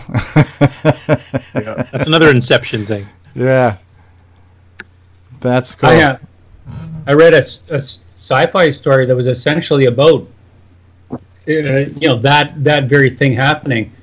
3D printers, devices making themselves, and if you didn't put a special something in there to prevent it from duplicating itself too many times, essentially it would destroy the universe. it would just keep going, absorbing all the elements of the universe, recreating itself until everything was gone. So we should look out for that. Yes. Self-replicating things, right? So, what is Richard saying here in the chat that he can't say on the thing? You are totally becoming Jim Brain, where you're in the call, but you're trolling us in chat here, Richard. So Jim would be proud, right? So I'm building a Coco cup holder, plugs into the cartridge port, complete with blinky LEDs. We used to have a cup holder in our PC towers, right? You just ejected your CD-ROM tray and you could put a drink right there. So, well, Coco had CD-ROMs too, so that makes sense there. Yeah, so he says I'm going to print $20 bills with the 3D printers. Could probably cost about $40 in materials to print the $20 bills. And money well spent too, I might add. And they won't look that good when they're Yes, done. but I'm losing my shirt here, but I'll make it up in volume. Oh my Lord, we are going to jump the train here. We've already jumped the shark. We're about ready to jump the rails. Speaking of jump the rails, is anybody up for a drunken fest again tonight later on? A after dark Coco Talk? I won't be able to today. I've actually got to do some tech support this evening. I have. We'll include that nice jingle of the I. John Linville says Possibly. use injection molding for the cup holders. All right. So he says if you use injection molding in your cup holders, you'll be much happier. So the king of injection molding has arrived. So anybody else have any project updates? Or we're going to go on to feedback. I was going to mention, there was a couple that I'd mentioned in the chat in Discord this morning. There was a couple of updates on some game stuff. Paul's actually here to talk about, I guess, some of the screenshots he put up on Facebook, and then also Glenn Hewlett's update to Defender. Yeah, true. Yeah, I mean, I can talk about that briefly if you guys want. Sure, go ahead, Paul. Curtis has something, don't you? I do. Still? You did. You said you had something for the tech segment. Yeah, that's for the Groundhog's Garage thing. That's not for the general project thing. All right. Oh, yeah. Is that a update on OS 9 by any chance? Pardon me? Is that an update for OS 9 in the tech segment you're going to talk about? Nope. No, it's a piece of hardware. Anyway, sorry. Go ahead, Paul. Oh, that's no problem. I wasn't planning on talking anyway, so no big deal. Yeah, I mean, I guess I put some tiles up there. I've been bouncing around different project ideas for a while. I'm actually kind of working on more than one at a time here.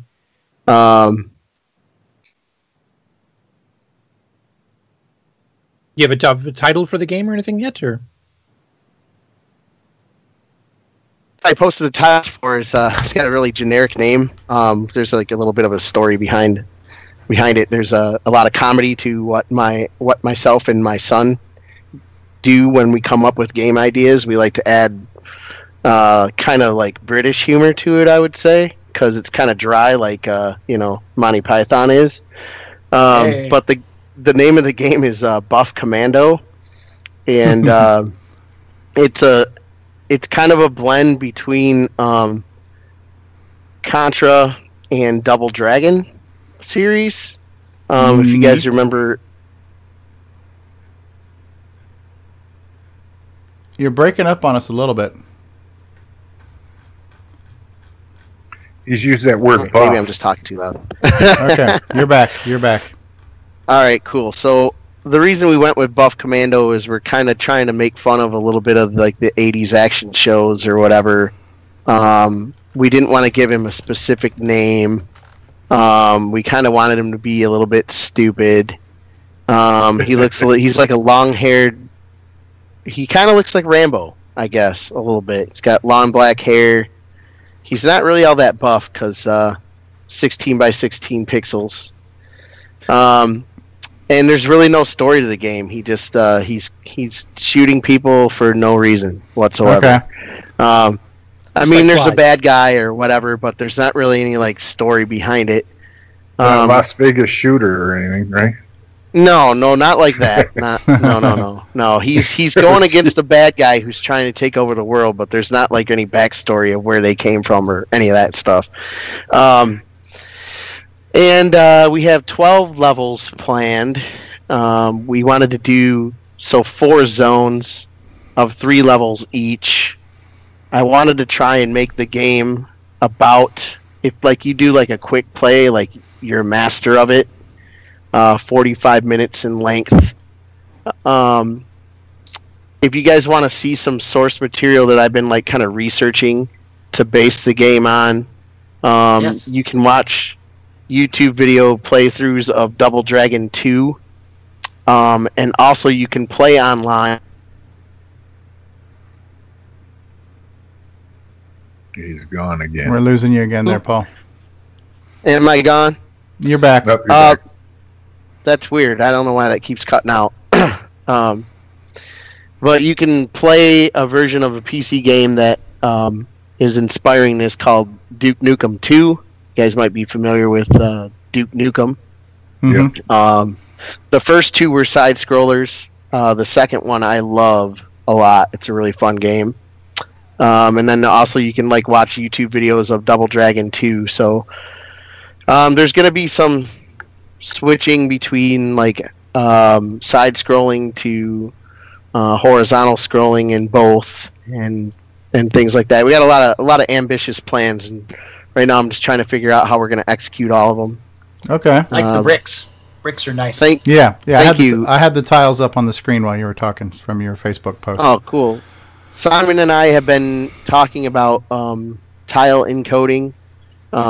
Nick has a really good segment of that on his Popstar Pilot blog, which is back up, which is excellent. Mhm. You know, I want to try and make some pretty large levels, so having a single byte represent a different tile number, you know, that's going to take a lot of memory. So we're trying to see how we can compress that. And one idea that we came up with is we'll do, so like, I think it was 4 bytes, or no, it was 3 bytes would resemble like a 4 grid space vertical column. And so 6 bits would give you a tile ID number. So you have a possibility of 64 tiles. And then every 6 bits, that's a Y offset from, so like 0, 16, 32, and then what is the next, 48. So we're just trying to figure that stuff out right now. It's kind of complicated sometimes and gives me a headache, but it's a good time. Yeah. And trying to figure out how I want to set the screen up too. If I want to do something like Popstar Pilot does with like you got the whole screen as kind of your play field, but there's like small sections on the top or bottom with stats. Or if I want to do the gameplay is actually like in a window with stuff on the side and the tops and the bottoms. So it's really a lot of decision making right now, as well as expressing some graphical ideas. So that's where I'm at. Neat. Well, It looks cool. Your assets are looking good. Your characters, your backgrounds and everything. So, yeah.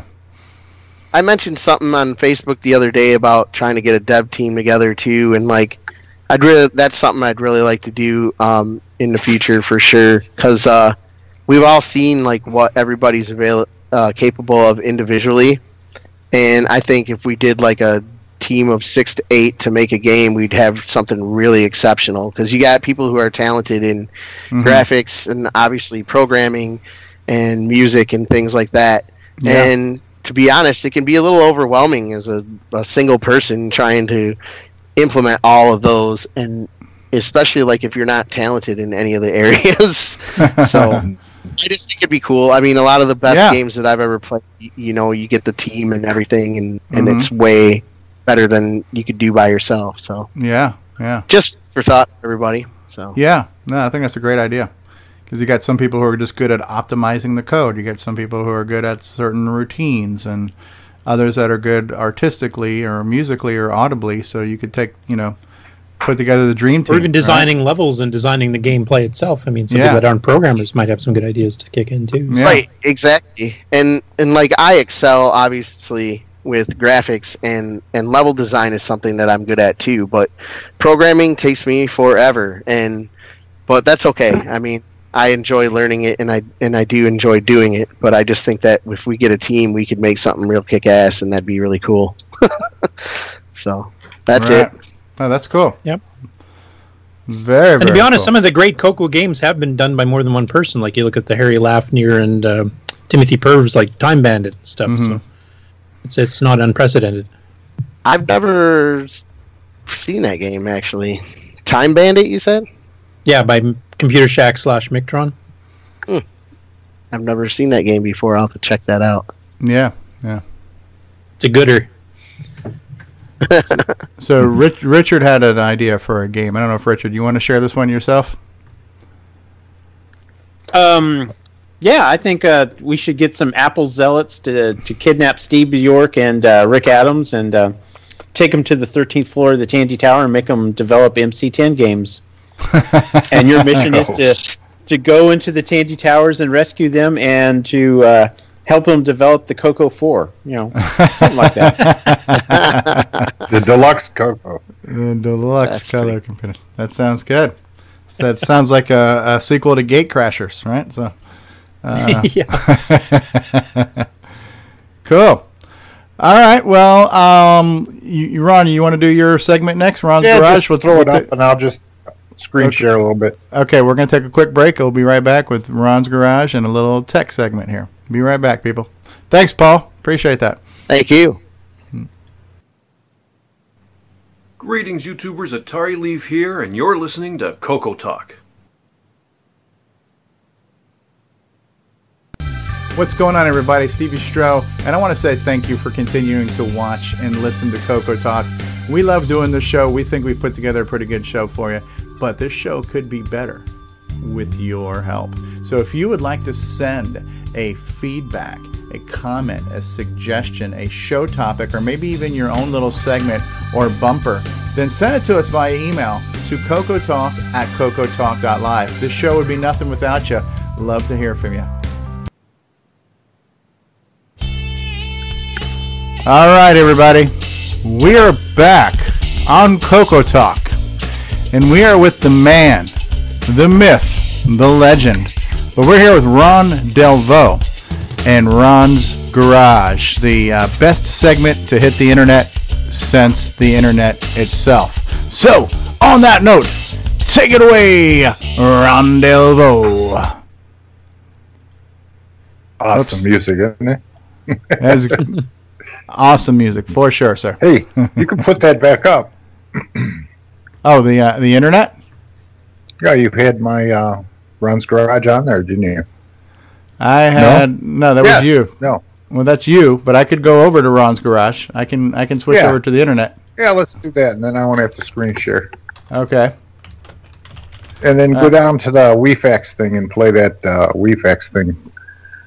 That's pretty cool. Have you guys ever played with WeFax much? The WeatherFax Once program? way back in the day, back in the mid-'80s, but... Yeah, show it in action on. I love this picture here, by the way. The picture you did scanning the program pack. That is Math Bingo, by the way. I did figure. Is it? Yeah. It looks like all the icons on my desktop. Yeah, that looks really neat. That came out cool. Yeah. All right, let's get out of there. All right, so we're looking for the WeFax posting. Here's your pictures of Rainbow Fest '84. Is this it here? Yep, that's it right there. Oops, let's make it... It's loud. The idea is to tune that within the 2 bars. Okay. Once you have it tuned in, you hear the clicking. Click, click. Yeah, I see the pictures. Yeah, you have to have a lot of patience because it takes a while. That thing comes all the way in, line by line. Yeah. Building a screen. And it's it's the kind of thing where you let it go for a while and you go have a sandwich, or a bathroom, whatever, and you come back and a whole page comes in, and then it kind of jumps, and then you see all the there's like 1, 2, 3, 4. I think there's 6 pages that makes up the whole view, even though you're anyway. There's the radio that you're getting it from, huh? Wow. Yeah, it's reception is horrible because all the computers around makes RF noise everywhere. So if we fast forward through here, what are we going to see here? So basically,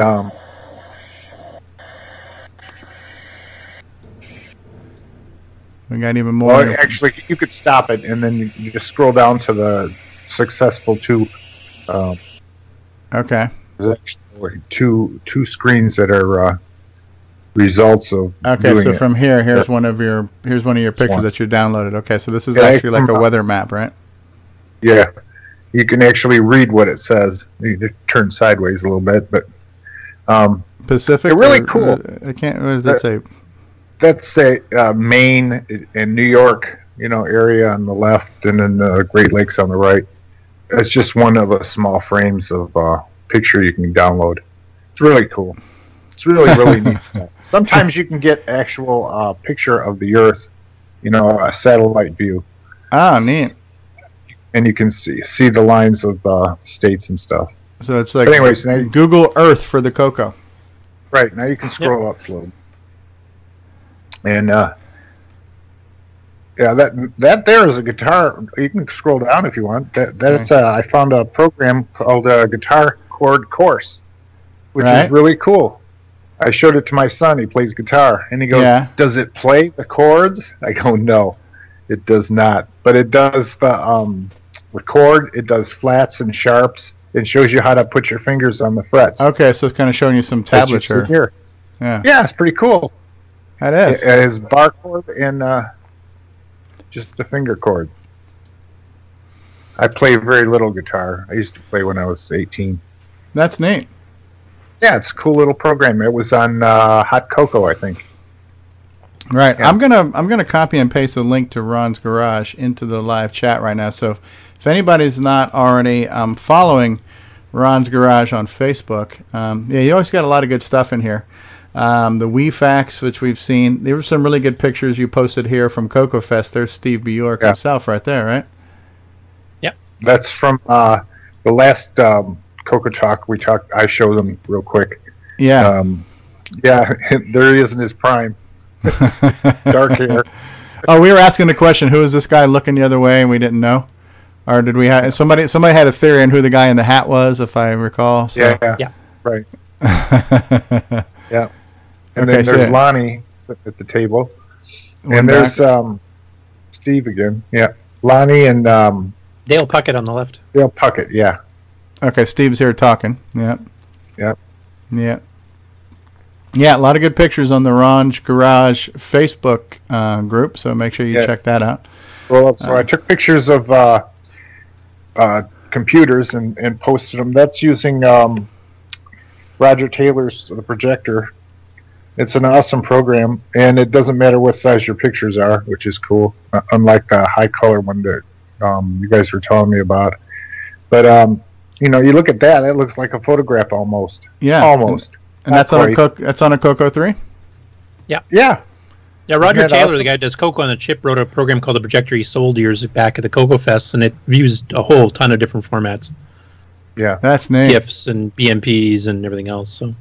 Yeah, so I take a WinImage tool, and first I have to take a photograph that I like and shrink it down. There's my dog. And when I shrink it down to the size I like, then I'm able to import it into a DSK image and then put it up on my chip, put it on the Coco, and show it. It's a little bit of work, but I want to at least have. I enjoy doing stuff like this. This is what I enjoy. I don't do programming or anything, but I love to do stuff that you wouldn't think you could do. For years, when we had the Coco, it was always blocky graphics, stick figures and stuff like that.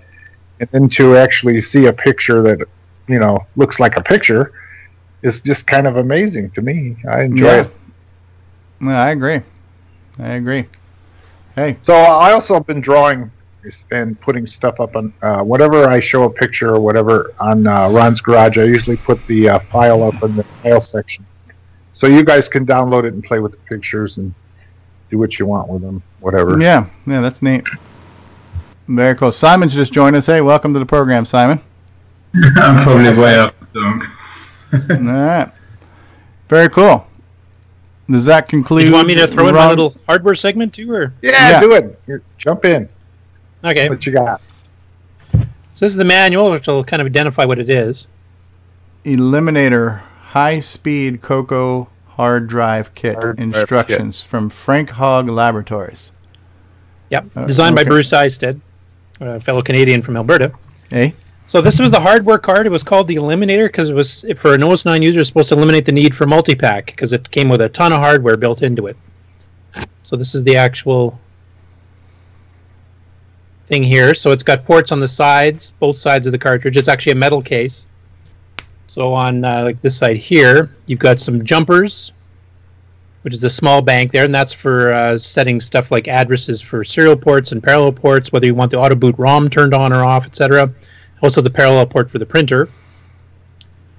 Standard connector here goes to a WD-1002-05 controller, which can control up to 3 hard drives and 4 floppy drives, all in no halt. And it had a little daughter board optional extra. You could actually do high density floppy drives too, just to interest David Ladd in it. Nice. And then it had on this side 2 serial ports. Now it used a double header connector, so it had 1 or 2 little cables that came off to a standard RS-232 connector because he wanted to save the space. But it's basically 2 38.4 kilobaud serial ports that came on it too. It also featured an auto boot ROM chip and a real-time clock. And I've actually taken the screws out so I can kind of show you the inside. So when you plug it into the Coco, does it actually dim the lights? Nope. That's actually pretty low power, but we actually at work ran this in the multi-pack because this wasn't enough ports for us. But for a normal person, that would have been fine. But this is what Bill and I ran our ticketing on there? stuff. The Eliminator multifunction board, distributed by FHL, made in Canada by Mattis, which I believe this company Bruce Eisted worked for at the time. And on the top it says it's 1989. This is the version 2.1 version of the board. There was a couple of revisions that came out, but is this something you had or imported just recently? No, we ran our work off this for over 10 years. Like we ran 8 terminals and 3 printers simultaneously off one Coco. Wow. And this was the main hub of it. This is where our 2 hard drives and our no-halt floppy drives were running off of this one card. So what did that run back in the day? Pardon me? What did that run back in the day? Well, Frank sold it as a separate board, and I think it was 129, if I remember correctly. And then he also sold it in kits where you get the hard drives and the power supplies and hard drive cases and stuff too, or floppies or whatever else. So you could do, whichever way you wanted to buy it. If you had your own hard drives you want to supply, you could. But it would control up to 4 1.44 meg floppy drives at once and 320 meg hard drives at once. Plus 2 serial ports, plus a parallel port, plus a real-time clock, plus the auto boot ROM. You could tell it to boot off of any one of the 7 devices you had hooked up. So any floppy, any hard drive, you just set the jumper and it would boot off that. And then they also had a front end program written for it? Well, it's meant for OS9. I mean, it wasn't RS-DOS compatible. You did have the option to kick back into BASIC, but there was no disk BASIC ROM because it was quite incompatible hardware as far as disk BASIC was concerned. But OS9 being a driver modeled operating system, you just substituted hard drive drivers and clock drivers and floppy drivers and serial port drivers and parallel port drivers. So it's transparent. Yeah, once you had it running up and running in OS9, you didn't know any different from running a Burke and Burke or running a Disto or whatever else. And once you manually reconfigure the entire operating system, it's completely plug and play. Actually, the funny thing is, you included utilities specifically to make that easy. So, utility stuff, you just tell it, replace this, and away it went. OS9 for the win! Yeah. It's a beautiful system, and if you did not want a multi-pack cluttering up your desk, but you wanted hard drives and floppies and serial ports, like real serial ports, and these are the 6552 serial ports that we've just talked about in Discord. These do not have the bugs the 6551 had. This was a complete fixed hardware flow control, worked perfectly fine. And I know when we were doing tests, I think we had the driver running without any major hacks to it. I think we were sustaining about 23 or 24 kilobits per second. So we were past the 19.2 already that the RS-232 pack normally supplied. And there were some optional things we were planning on doing it to it later. We never got to actually speed it up even more than that. Oh yeah, there's an interesting site to join. A new Facebook group dedicated to the 6847 VDG. Is this going to is it going to divide the community? I wonder. So don't stop me. All the Coco 3 users. Yeah. So Curtis, because I have the Facebook group open, the Coco group, I happen to notice now that episode 32 of the Coco Crew podcast has now been published. And there's an interview with L. Curtis Boyle on the latest episode of Coco Crew. So congratulations, sir. Yep, it was a fun interview. Yeah. So I didn't diss you too much. So. I'm gonna have to fast forward to the good part now just to get to that. So, we'll see how much they cut out. Is that now Sir L. Curtis Boyle? Sir, Is that how it works? yeah. Sir Curtis Boyle. That could be. I don't know. Very cool. So that's a neat product, and that you said that sold for about $129 when it was new.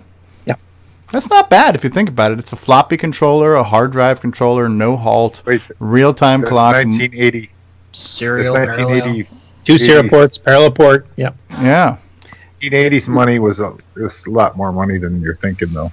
But for that time period, I mean, it that's did cheap a lot. for everything you got. For everything you got. To get the equivalent, you had to buy 2 RS-232 packs. Yeah. And Disto's Super Controller 2, and a hard drive like a Burke & Burke all at the same time, and you'd have to buy a multi-pack to fit them all in the slots to run them all. Whereas this just took the one slot and you were up and running. You can run a 2-terminal system with a printer. It's great. Yeah, definitely. Instead of the Sir, we just call him Duchess. Thanks, Jim. Anytime. He's the Duke of Boyle. The Duke of Boyle. Yeah. There's a Boyle Castle in Ireland that actually my family going way back apparently still has connections with or owns or something. But really, yeah. You just owe money on it, probably. I know. I tried to go see it, and they said, "Well, you're Canadian, so we're not letting you in." So. Wow. Hey, Simon. Yeah, what's up, Simon? Welcome to the show. Yeah, thank you. I'm on with Jack Jones today. Well, welcome, Jack Jones. Jack Jones. That's a UK slang for on my own. Okay. You want me to pull up the video of your latest demo? You can do that, but it's only something in progress. Okay. He's looking like the Marlboro Man here. Yeah, right? I am the Marlboro Man. I'm the guy from X-Files. There you go. Yeah, the smoking man, right? Yeah.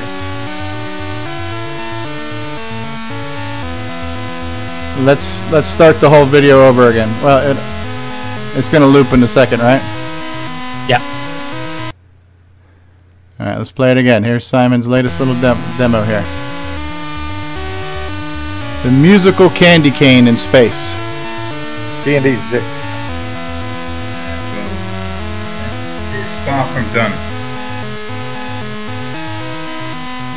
And this is 3 voice music, if I remember correctly, correct? It's free, but it could be 4. It's free, but it could be 4. Mo, Larry, and Curly. And the CPUs did everything because you see the red transition into white. Mm-hmm. That's palette shifts. But the other stuff is being plotted real time. And it's 160 pixels wide. Okay. That's been plotted real time. And I think you might, I don't know if all of you know who this is, but I think Curtis might know who this is. We got Remy back in the loop. Oh, really? Yes, we dug Remy out of the archives, right, to make this demo for the Coco 3. Cool, because that 3D texture mapping demo he did is amazing, and plus he had that Mario demo, if I remember, too. Exactly, and me and the guys who are doing this Coco 3 demo dug him out of the attic. Neat. So is he coming back like fully, or is he just helping you with this and then kind of disappearing again? He's helping with this, but I'm gonna try to like push him a little bit, you know. So, but he's helping with this right now. So Remy's in the loop. Neat. That's cool. And I think Nick Marensis will approve of that as well. Do we have your approval, Nick? Oh, yes, I was just working on something else. No, that'd be great. Remy's very talented as well, so it'd be good to see him back. So we got him back in the loop for this demo. Excellent. Has he got a Did Coco? you want to show? Oh, go ahead. Yeah, just wondering, has he got a Coco at the moment still, or? Yes, he's got Coco 3 128K. Oh, 128. Yeah, he's still got the 128, and he's tested because I passed this backwards and forwards with him. We've been working on this together, and there's a little bit of Sockmaster in the mix. It's just kind of like, okay, you can do that, you can do that, you can do that. But both me, Remy, and Sock are in this together, and I've also got a whole crew together to do graphics and sounds. So it's a total demo crew. Cool. Nice. Finally, I'm not on my own. Yeah. So, except right now you are. So the goal is to create demos or to create games, or? Well, for now it's a demo. It's just like push the limits. But taking what we make out of pushing limits, we can put that into any situation we want to. Yeah, because Remy had a couple of engines that actually were kind of designed for games that were pretty impressive. So, yeah, the 3D engines he had were very good. Good. Well, I'm on par with Remy right now, so we can see what we can work out. Good deal. The future looks bright. And Steve, I saw you had a brief pull up there of Hugo Dufort's GUI that he's doing for the Coco 3. Yeah, I gotta find it again on the Facebook in your list page. of stuff, or well, that's pretty cool looking too. Yeah, it is. Let me switch over to that. So yeah, this is up on the Facebook page right now. But Hugo has been he's been talking about this for a little while now. Now I don't know if what game. So right now he's working on a library, which I guess will help future games. And I don't know if this is the game in particular, but I do recall. So hopefully I'm not divulging any trade secrets here. But a while ago when he was on the air with us, he did mention he wanted to redo one of his favorite games, which was Wildcatting. And he wanted to do a modern version of Wildcatting, which was a very cool cartridge game from the Image producers. So I don't know if this is going to factor into that game or if this is just libraries he has to build for any game. But we'll go ahead and play the video here and see what it looks like. But the problem with making software in the Coco is you pretty much, unless you're doing it in OS 9, you have to make everything yourself. So all these routines for windowing and fonts and all this kind of stuff, you've got to create those libraries. And this is what this is a library that Hugo's working on right now. So we'll go ahead and play that. We've got title bars, we've got 3D buttons, and right now he says this is like in debug mode, so the red lines you see over this is for his benefit to know that his code is doing what he wants it to do. But he's got buttons and check boxes and radio boxes. And he said this is not optimized at all at this point. It's just to get it working first. Mm-hmm. Doesn't that remind you of what we were showing in OS 9 or Nitrous 9? Yeah, well, he's basically doing the same type of a low-level library, except this will work for RSTOS, and then you can start using the hardware tricks that are a bit harder to do under Nitrous 9, like horizontal scrolling and stuff. Yeah, like a drop-down list. It's pretty cool.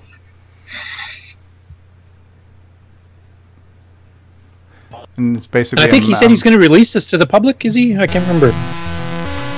I recall that was the case. You gotta love how Facebook. Somebody hijacked it. Yes. Yes. No, that's pretty neat. Here's Jason now. He's gone public with his douche mug. So. He's Coco a brave Crew Podcast. He's still a douche. Coco Crew Podcast is now available for your listening pleasure. So make sure everybody goes there, cococrew.org. By the way, on the Coco Crew Podcast, the fact that I was the interview, I should mention this was not going to go to my head, mainly because I found out I was the second stringer. I was the person that replaced the person that couldn't make it. Well, listen. It's good to be number 2. None of us can go to our head because David Ladd was interviewed before us all, so we are but shadows in the wake of David. In the wake of David Ladd. Sir David Ladd. Sir David Ladd. Yes. So, good stuff. So yeah, that would definitely be cool to see. It's great to see people working on stuff and see new things coming out for the Coco. I do want to get back to just a little bit of feedback that we didn't do at the top of the show. So I'm going to take a quick break and we'll come back and we'll look at some feedback. So we'll be right back, people. Hey everybody, this is Bill Noble, co-author of Nitrous 9. You are listening to Coco Talk Live, the leading live Coco Talk show.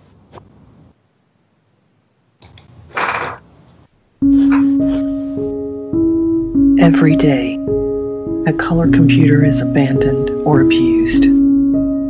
They live in the dark recesses of garages, basements, storage sheds, barns, and attics, waiting for someone to help. Hi, I'm Helen Bleeding Heart.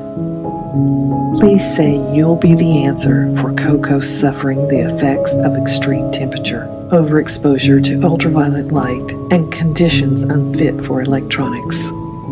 These Cocos need your help.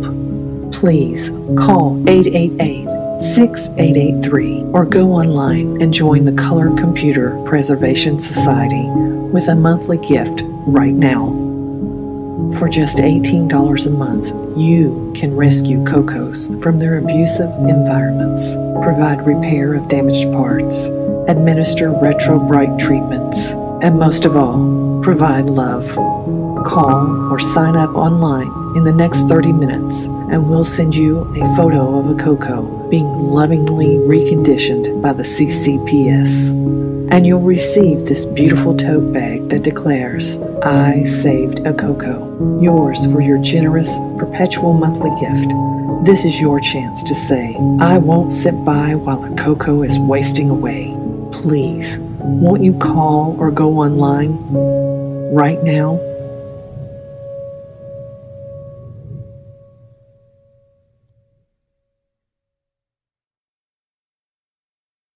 Hey, what's going on, everybody? It's me. It's Original Gamer Stevie Stroh. You know, gameplay. To get your copy of a Gameplay Goodness Color Computer Gaming DVD today, head on over to 8bit256.com.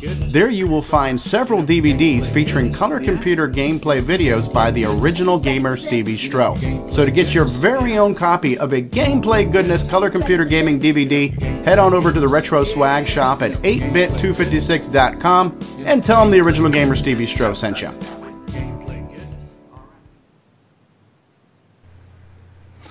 All right, well, we are back, and first thing I want to do is just kind of look at our podcast numbers, because the podcast is the audio version of the show. So, you know, the show is available first and foremost as a live program that most of you are watching right now live. But for those of you who aren't unable to watch it or just need to consume it a different way or enjoy consuming it a different way, like in your car and so forth, we've got the podcast version. And we are continuing to break some milestones where we now have exceeded 4,500 downloads. So I think that's pretty good. We're getting close to 5,000, which is a nice number. I'm missing something right now. What am I missing out here in the sidebar? Coco Man's making faces. Ah, okay. Well, nobody else is seeing those faces right now. Okay. So that is kind of cool. But we also got a little bit of feedback from James, who I think is still in the live chat. But last week's show about the CMOC compiler, we got a little bit of feedback from James. I think he responded on Facebook too. But the first thing he mentioned, because we were teasing the segment, why did Tandy do that? He had a suggestion here. Hopefully you'll devote a segment, and why did they violate ASCII? So, you know, the way the Coco did their characters is not the standard way of doing things as far as some of the symbols and everything. I think the alphabet was the same, right? Isn't that, you know, characters, you know, 65 for letter A and things like that? I think that part's standard. Yeah. But I think they strayed from there. Yeah. And probably had to fit in with what you could do with the VDG.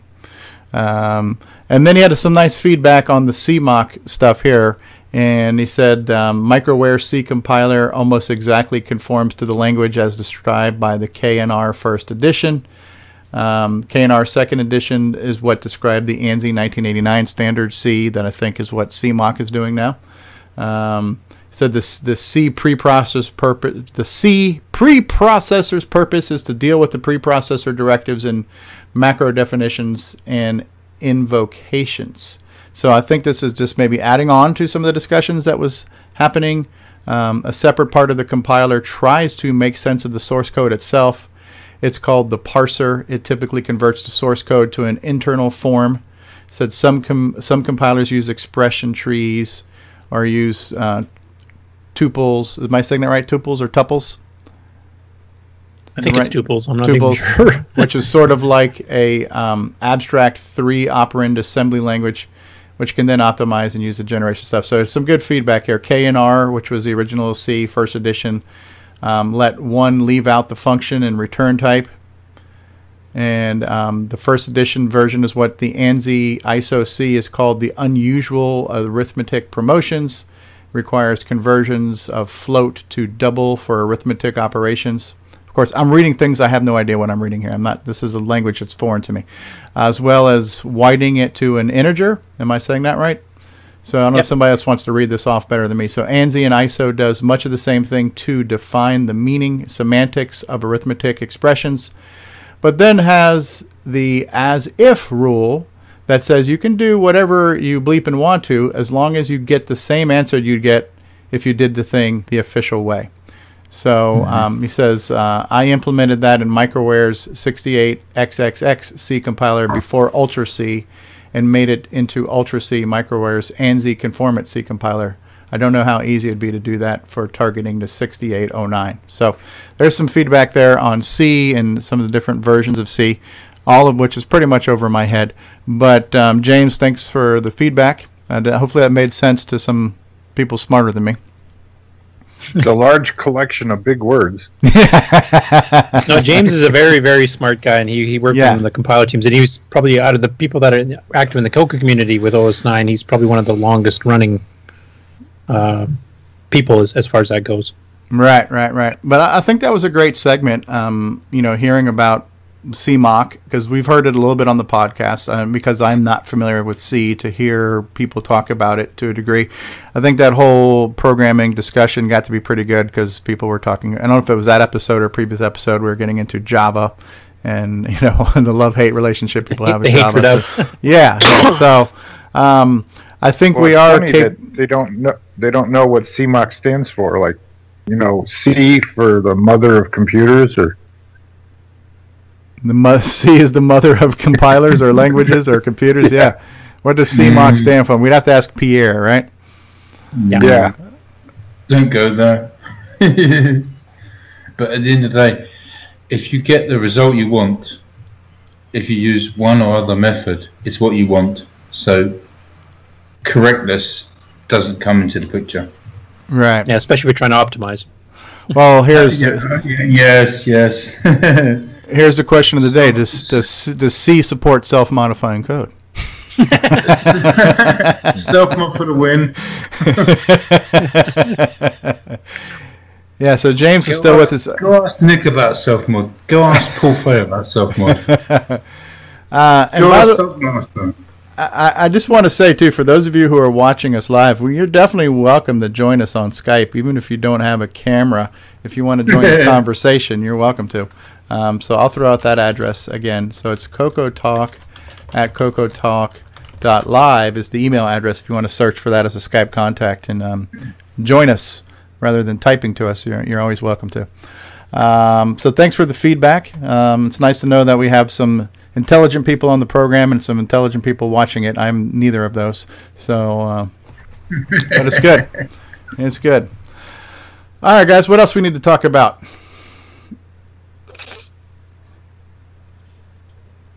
Crickets? I remember. There we go. The crickets. There's stuff in Discord we were talking about. I can't remember now. I don't know. We are going on... I think we've covered quite a lot today. Yeah, we have covered quite a lot. We are going on about 2.5 hours, so maybe we save some, and maybe we'll decide offline if we want to do an After Dark, or if we want to decide now, maybe we will do an After Dark tonight, like around 9 o'clock or something like that. Anybody up for that?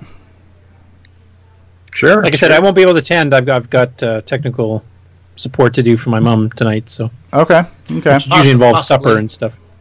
I can be there, but I'll be off and on because I'm installing the client PC. Okay, not a problem.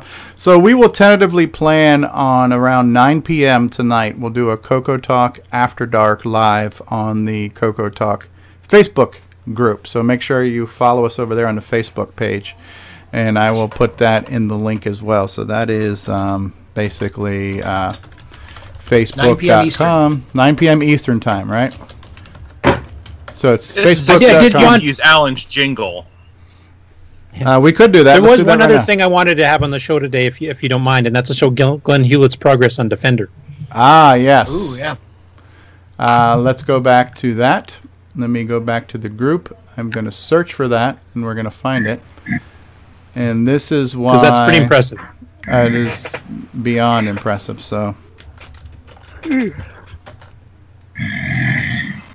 and this is trying to search on... Is Glenn 1N, right? I believe so. Here we go. All right, so I found the post. Let me switch over the screen. Jason making his faces again. Okay. So here we have... I'm just coming in for a really close look. Yes. Okay. So here it is. Now, do these link to a video? Or is it just a blog posting? No, there's actually a video. Okay. All right. So what I'm going to do real quick... The highlighted video on YouTube there. Yes, I see it. I'm going to post that link. Okay, so I'm posting a link to Glenn's blog real quick for those of you who are watching it. And now we're going to do it live. We're going to show the video here of the attract screens of what he's doing so far.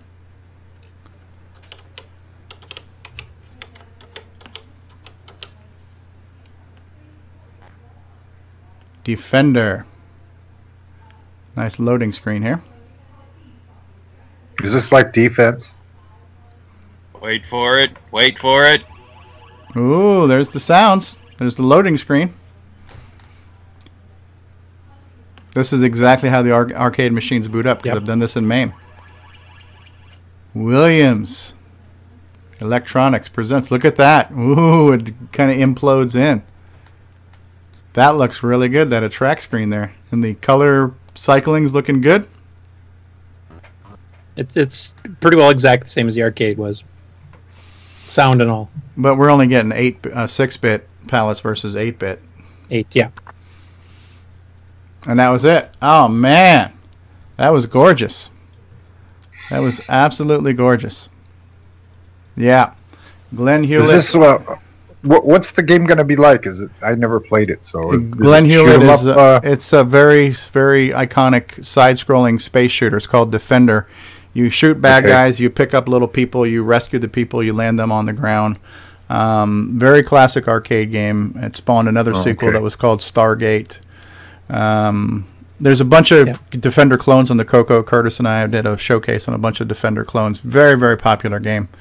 And the interesting thing about Defender is it actually used a 6809 processor. So the transcoding now is going to require less of a language conversion and more of hardware to software emulation conversions, I would imagine. Yeah, sprites and sound chips and stuff is what he's going to emulate, but basically the code's the same. Yeah, almost, not quite, because they're the Blitter. Right. Williams. Yeah, well, that's what he's got to emulate the Blitter in hardware and emulate the sound chip, kind of like Sock did with Donkey Kong, where he had to emulate those chips too. Yeah, exactly. So, but he's doing a very, very good job. Yeah. So this is now the third arcade game. He brought us Space Invaders, Pac-Man, and now Defender. These are all classic, iconic games. You know, if you had like a top 10... And we're getting the full arcade port. This is like MAME for the Coco just about at this point. Yeah, exactly. So thanks, Glenn. We've had Glenn on in the past. Hopefully we'll have Glenn on again as we have some more to show off there. Good stuff. All right, so I guess we'll go around the room and we'll wrap everything up if anybody has anything they want to plug. And if not, hopefully tonight we'll continue the fun and frolicking on Coco Talk After Dark. Drinking is not mandatory but highly encouraged for Coco Talk After Dark. And we won't talk about it. As it after dark. Well, it depends on what country you're in. So for us, it will be. For you, it looks like it already is dark, Simon. So yeah, it's 11:15. Yeah, so for you it'll be ass early. So Cocoa Talk ass early in the morning. So. Yeah, Cocoa Talk breakfast edition. Yeah, got to drink for breakfast. Tim Franklin says I just and woke in up. Australia, it'll be next Tuesday. All right, so we're gonna go around the room. Mark Overholzer, any parting thoughts? Anything you want to plug? Oh, been fun like usual. It's amazing this show can go 3 hours with just a few ideas. But hey, Yeah. I like being here, and it was all good. It was good. Nice shirt you're wearing there too, by the way. Thank you. I got it at 8bit256.com. Excellent. And we have Ron saying, "Show us your Tandy color computer." I like the other phrase that says, "Show us your something else that starts with T's," but Jeez. You're not suggesting a wet cocoa contest, are you?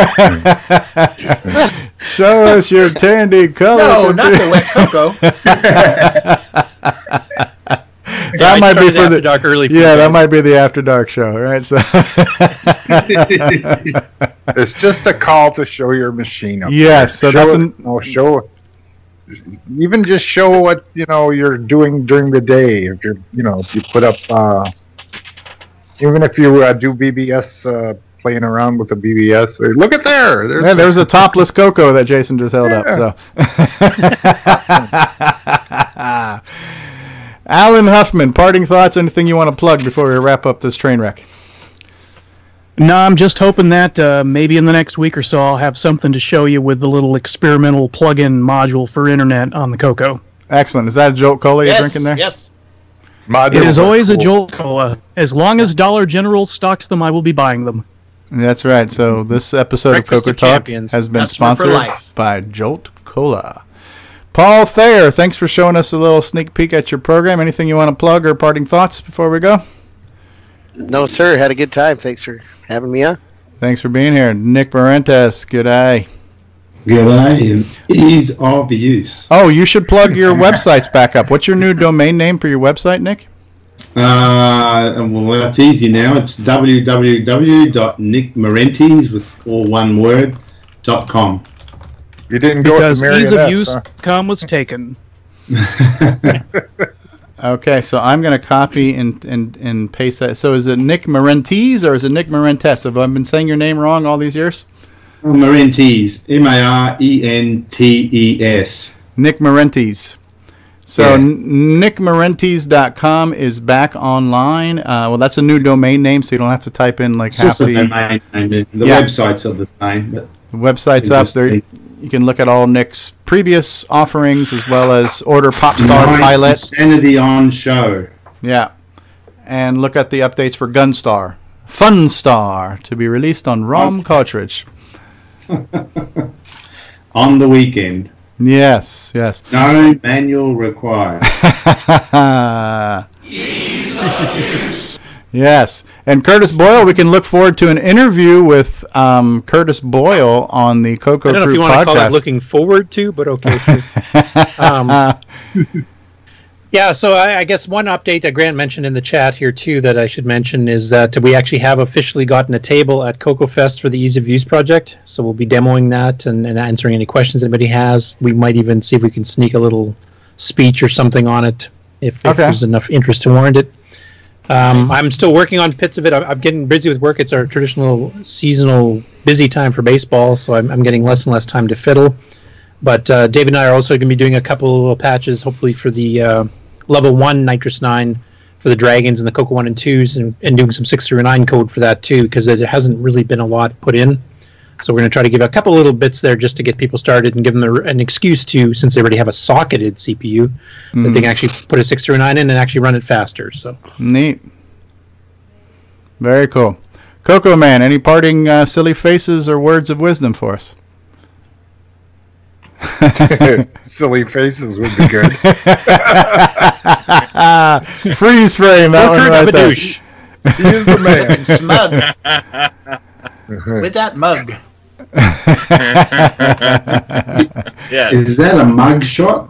That's a mug shot. Look at that mug and look at that ceramic glass he's holding up next to that. So, yeah. Hi-oh! Ho! CocoMan.org. CocoMan.org. And Simon Jonason, the Madman. Any parting thoughts? Well, look at my shirt, right? This is composite. Composite. it bends, right? So it's pretty heavy artifacting going on there. If we put that into RGB, you've got the twisty candy bar. All right, guys, we're going to end this episode 44 of Coco Talk. This one was called Tell me why did Tandy do that? Why did Tandy do that? Well, if Tandy hadn't done what Tandy did, none of us would be here today talking about it. So we'll see you next week on Coco Talk, everybody. Or tonight. Later all. Oh, that's right. Tonight, Coco Talk Live. Coco Talk After Dark, 9 p.m. Eastern. Bye-bye. Bring your flashlight. Bring it on. Yeah, wait, I'm sorry. I completely forgot. I forgot to say goodbye to everybody in the live chat, so we got to go back and do that. Sorry about that, guys. So this is what happens when you do a live show, right? So in the live chat today, we had Norlander and James Jones and Tim Franklin and Nick Marotta was here. And Ken Make It was here. Mark Overholzer, Coco Man, Nick Marotta, James Jones, Mark Overholzer, Jim Gary was in the live chat. Solstice was in the live chat. He had to leave a little while ago. Fiscap was here. Paul Fiscap. Grant Leedy trolling us in the live chat. James Jones, Fiscap, Nick, Solstice, Nick, James, Grant. Okay, have I gotten everybody? Mark Overholzer, Coco Man, Mark, Nick, James, Mark. I think we're doing good. Richard Lorbieski was in the live chat doing some trolling. Curtis Boyle. Davey Mitchell was here. Hey, Davey, how are you? And Ken was here. And Richard. Tom C. was in the live chat. And Mark Overholzer and Richard. A lot of Richards. John Linville was in the live chat. And so was Coco Man and Grant and Richard. And yeah, a lot of live chatting going on here today. We're up to like 21 viewers. Alan Huffman was in the live chat. James Jones. Tim Franklin. I know I'm repeating myself, but I don't remember. And Nick Marotta and Tim Franklin. And that's cool. All right. So back. You only have 8K. Yes. So back to the outro. Thanks, guys, for being here. And a hose. Thank you for watching Coco Talk, the world's leading live talk show featuring the Tandy Color Computer. For all things Coco Talk, visit us on the web at cocotalk.live. We'd love to hear from you. Send feedback, suggestions, even segments via email to cocotalk@cocotalk.live. If you love the color computer like we do, then visit imacoconut.com for all your color computer needs. Consider supporting the show with a purchase of merchandise from our retro swag shop at 8bit256.com. If you'd like to become a patron of the show, then visit our Patreon site at patreon.com/OGStevieStro. Coco Talk would not exist without the community and its cast and crew. Thanks go to Curtis Boyle, David Ladd, Mark Overholzer, Grant Leedy, Bruce Moore, Rick Adams, Rom Delvaux, Richard Lorbieski, Jim Brain, Nick Marentis, Karen Anscombe, Simon Jonason, Wayne Campbell, Steve Batson, Brian Joyce, John Strong, and Barry Nelson. Special thanks to Steve Bjork for production suggestions and Brian Joyce for our Best of 2017 episode. Please help support the Coco community by visiting some of its contributors. The Coco Crew podcast at cococrew.org. Glenside Color Computer Club, host of Coco Fest at glensideccc.com. Jim Brain and Retro Innovations at go4retro.com.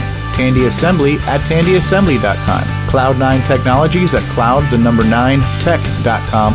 Boyson Technologies at boysontech.com.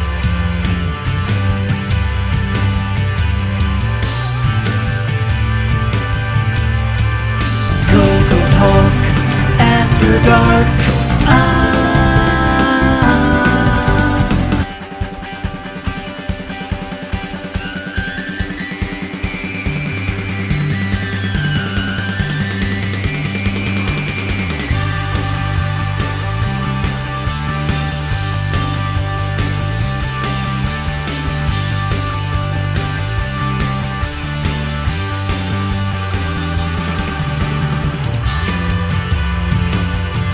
David Ladd, Grant Leedy, Mark Overholzer, Bill Noble, Karen Anscombe, Brendan Donahue. Rumbilbo!